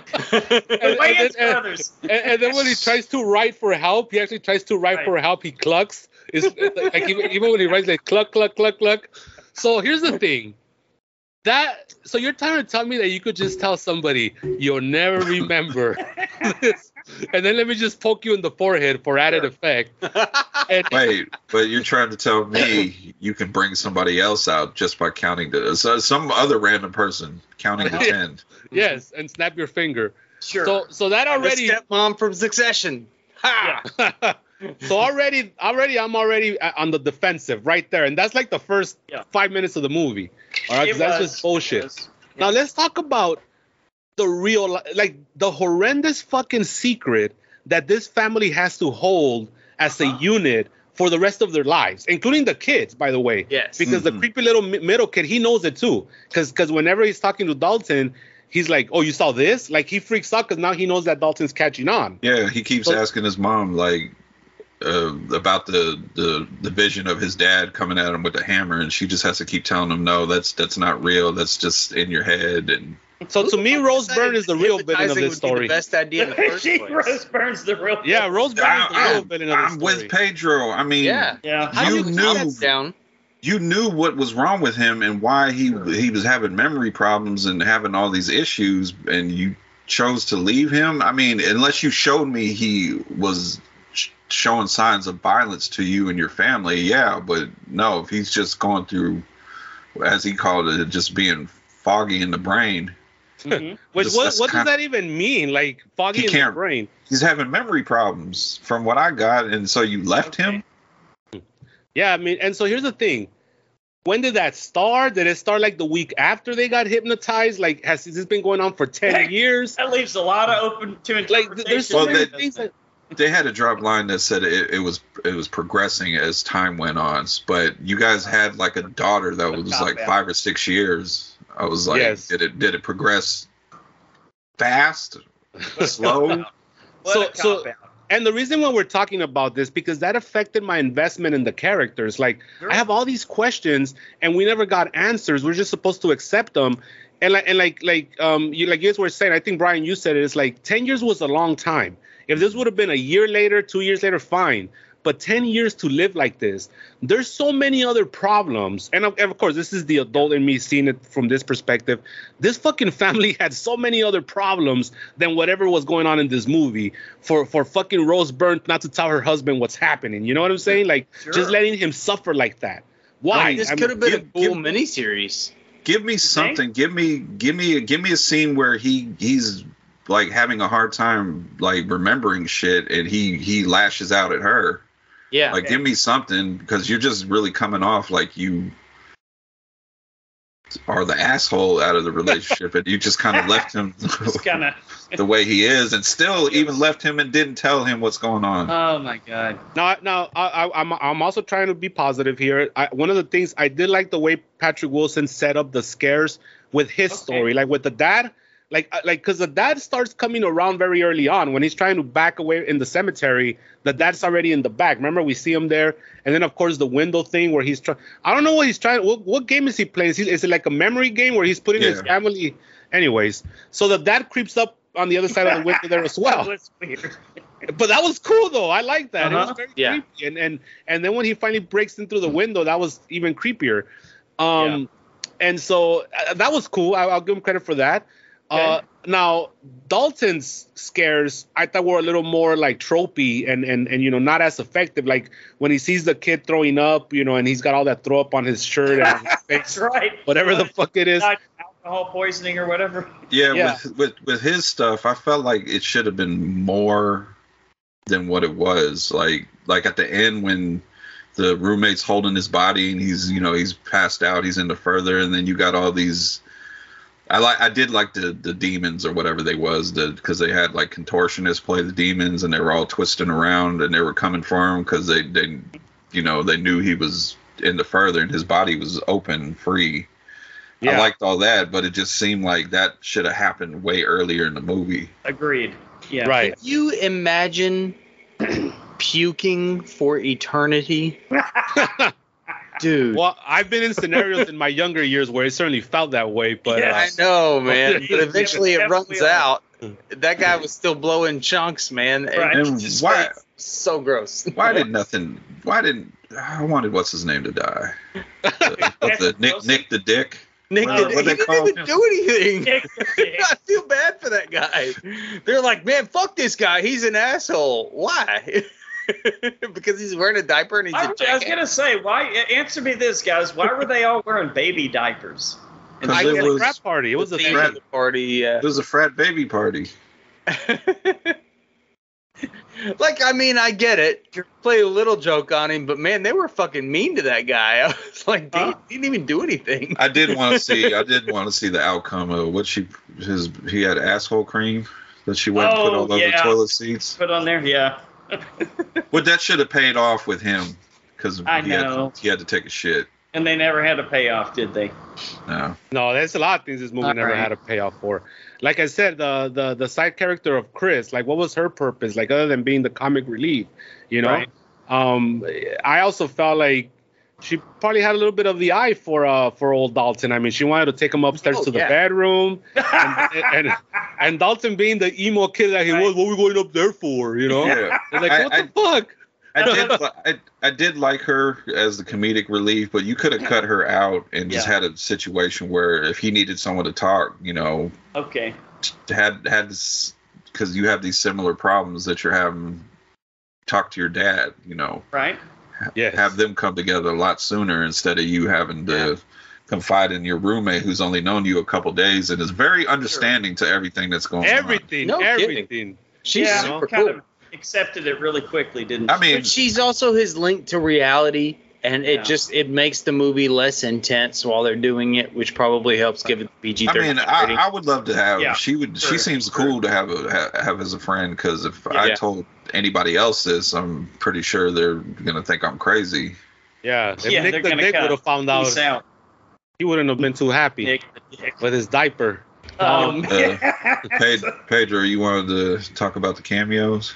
Oh yeah. So another thing that I don't like about, and this is not just this movie, every movie ever since the advent of the internet, it just, if you Google something, it's gonna give you all the answers, right? That every horror movie does that. Like, oh, let's go online and there's information about everything there. Well, they do that here as well, because they're talking about the astral projection, right? And how you could do that. But there's 1,000 fucking videos on YouTube on that shit. They just so happen to find the two guys that are Right, connected I to this know. fucking movie, bro. I know. And yeah, Lee Whannell came back, right? Who's looking older, by the way. I hadn't seen him in a Right. while, but he looks older now. Put on some weight. Yes. And then also the other guy that with the wrestler voice, he was also. Angus Sampson. The wrestler voice. Yeah. Hey, what's going on? Yeah. I like him. Yes. He had the mohawk in part 3. Yeah. So they were cool. I mean, it was, they do that for a reason, right? It's like fan Sure. service. Oh, look, I know those guys. That's cool. Yeah, I know. But and they were also exposition, right? They're moving the plot forward. but it was just it's very convenient, and I don't like when movies do that shit. You know, it's like, oh, there's Lazy. the answer. You say convenient, I say lazy. But, you know. Lynn Shay, and bringing Lynn Shay's no, movie. the Lynn Shay cameo was fucking lazy. She shouldn't have showed up at the end. She should have showed up in the further. She should have fucking told him something or warned him early. Instead of showing up smiling and say, hey, everything will be okay. Yeah. Remember, in part four, she scared the ghost away by stomping her foot, which we all laughed at hysterically. Right. Remember in part 4, she's like, you're going to go away right now. And she just stomps her foot. I do remember that. And the ghost backs up. Unfortunately. You guys remember that movie a lot better than I do. Yes. But yeah, no, the cameos were cool, but I just didn't like the purpose of them. But I like seeing those guys, you know. But again, no, just different, like, just fundamental things. Like, why the fuck are we supposed to care? You know? Sure. Rose Byrne was there to cash a paycheck, nothing else. She had like 2 scenes in the entire movie. Yeah, didn't have much screen time, did she? They didn't have more screen time than Lynn Shay did. Well, see, I was wondering if there was some falling out in the filming between her and Patrick Wilson, you know, kind of like a la that shit with, what was that movie, Don't Worry, Darling? All the bullshit that happened in that filming. I wonder if there's any behind-the-scenes stories on this one. Now the way social media is and everything, we probably would have been heard about that. You would think so. But I really expected Lynn Shay to show up more in this one. Yeah. Like, because I knew that she was in it, and then I was like, that's it? Like, yeah. I mean, even as a cameo, she couldn't have shown up in the further to just add a little something to it, you know? They didn't even bring Barbara Hershey back. They just killed her off in the first minute. They showed her in a picture. I was about to say she's there in that picture of her 10 years ago. Apparently she didn't age. Which I still don't buy as Patrick Wilson's mom, by the way. I don't know the age gap, but I'm not buying it. Well, who knows? She's had a lot of work done, so there's no telling. Well, we don't know that. Damn, you really hate this movie, man. I don't know. I just watched a Dr. Phil episode on an 11-year-old that was pregnant. Aye. Well, all right. Well, on that note, you think we guys have covered enough on this one? Real quick, Patrick Wilson is 50 years old. Okay. Barbara Hershey is 75. Oh, wow. Okay. So all right, it works. It works. Yeah. And the hippie dad never made it past old age because he died when he was in the 70s. Yeah. Threw himself off a building or something, right? Is that what they were saying? Yeah, he jumped off. The insane asylum. How did he get up there? The Black Swan this movie was not, but you know, at least she did have an appearance, right? The dad was stalking Patrick Wilson. We never found out why. I guess he was trying to give him information. I guess so. He just vanishes midway through the movie. And again, the further, which is the big main event, the big build-up, the reason why we're there for it, we probably got like 10 minutes of it, if that. That's what sucked, man. They vanquished the bad guys, really and then sucked. Yeah. And then Lynn Shay comes out and says, "You got this." And then that's it. And real quick, I know we're trying to wrap up. To wrap up, but I just had a problem with him, Patrick Wilson, waking up from his thing the same time as his son. Yeah, sure. Did they get hypnotized together? It looked that way, didn't it? No, we haven't even talked about making the wall. Remember? Maybe, yeah. At the beginning, Patrick Wilson doesn't make the wall, and then at the end, he has that picture of holding his son with the little lantern. Because they have to remember. Yes. I liked that. I liked the little end thing. Like, if you're going to have a happy ending, throw that up there. I was like, okay, that's cool. It was more of a father-son movie. He paints over the door, and the door gets painted over in the further, and the end credit scene is the light comes on, that the door is still there, I guess. Because we're going to have another one, I guess. Yeah. Oh, no doubt. We're going to have plenty. That was just in case. Well, I want more of that very conservative art teacher in the next movie. I think she should get her own movie, because that was the most fucked up thing I saw in that movie, ripping up that poor student, which, you know, alternative lifestyle stuff. I'm gonna go ahead and assume, just by the way he talked and he carried himself, and yet this broad just ripped up his picture, man. That was mean. I never thought about it like that, but that's hilarious. Patrick Wilson with a statement on that one. He snuck it in. Oh, so Pedro, you got any other stuff coming up, man? Besides, like you been in any wrestling events? You got any wrestling meetups coming up or anything? We had wrestling's been in the news lately. They have we started recording some KLB episodes once again. Nice. And so people go to iTunes, KLB should come up. But yeah, no, wrestling's been it's been going good. So we're looking to do more episodes. But other than that, no, man, it's always a fun time coming here with you guys and chopping it up on movies. Always good. And Brian, you said y'all got your technical glitches worked out on the wrestling is up and Action Returns is up, and nice. Me and Nez, we got something else for you listeners, for you Patreon listeners. Very nice. Working. Cool. And we'll be wrapping up Hannibal over the next 2 weeks, and then officially starting Tales from the Crypt. And I think, Brian, you said you want us to do that in a commentary format? Yep, you're going to get commentary on each episode. Another reason to throw us $1 a month, right? Oh, that's pretty cool. Gonna get $1. There's some episodes that I kind of want to be a part of there, because there's some classic Tales from the Crypt. I mean, that whole first season is a classic. You know, it has five of the best episodes of all time. But even in the later season, there's some good stuff as well. So, yeah. It went for a little while on HBO, right? It was an HBO show. Yeah, about 7 years. HBO was HBO. Yes. All right. Well, as always, we want to thank you guys for listening to another episode of The Horror Returns. You can find us at thehorrorreturns.com or go to our web or send us an email at thehorrorreturns@gmail.com. Become a Patreon patron, rate us and review us on whatever you listen to, whether it be Apple Music or Podomatic or whatever. Next week, we're going to be joined by our good friend Tavares Ellis from Speaking of Houston area guys. Tavares will be here from Student of the Game podcast. And we're talking about, am I reading this correct, Brian? Bird Box and Bird Box Barcelona? Yep. The fuck is that all about?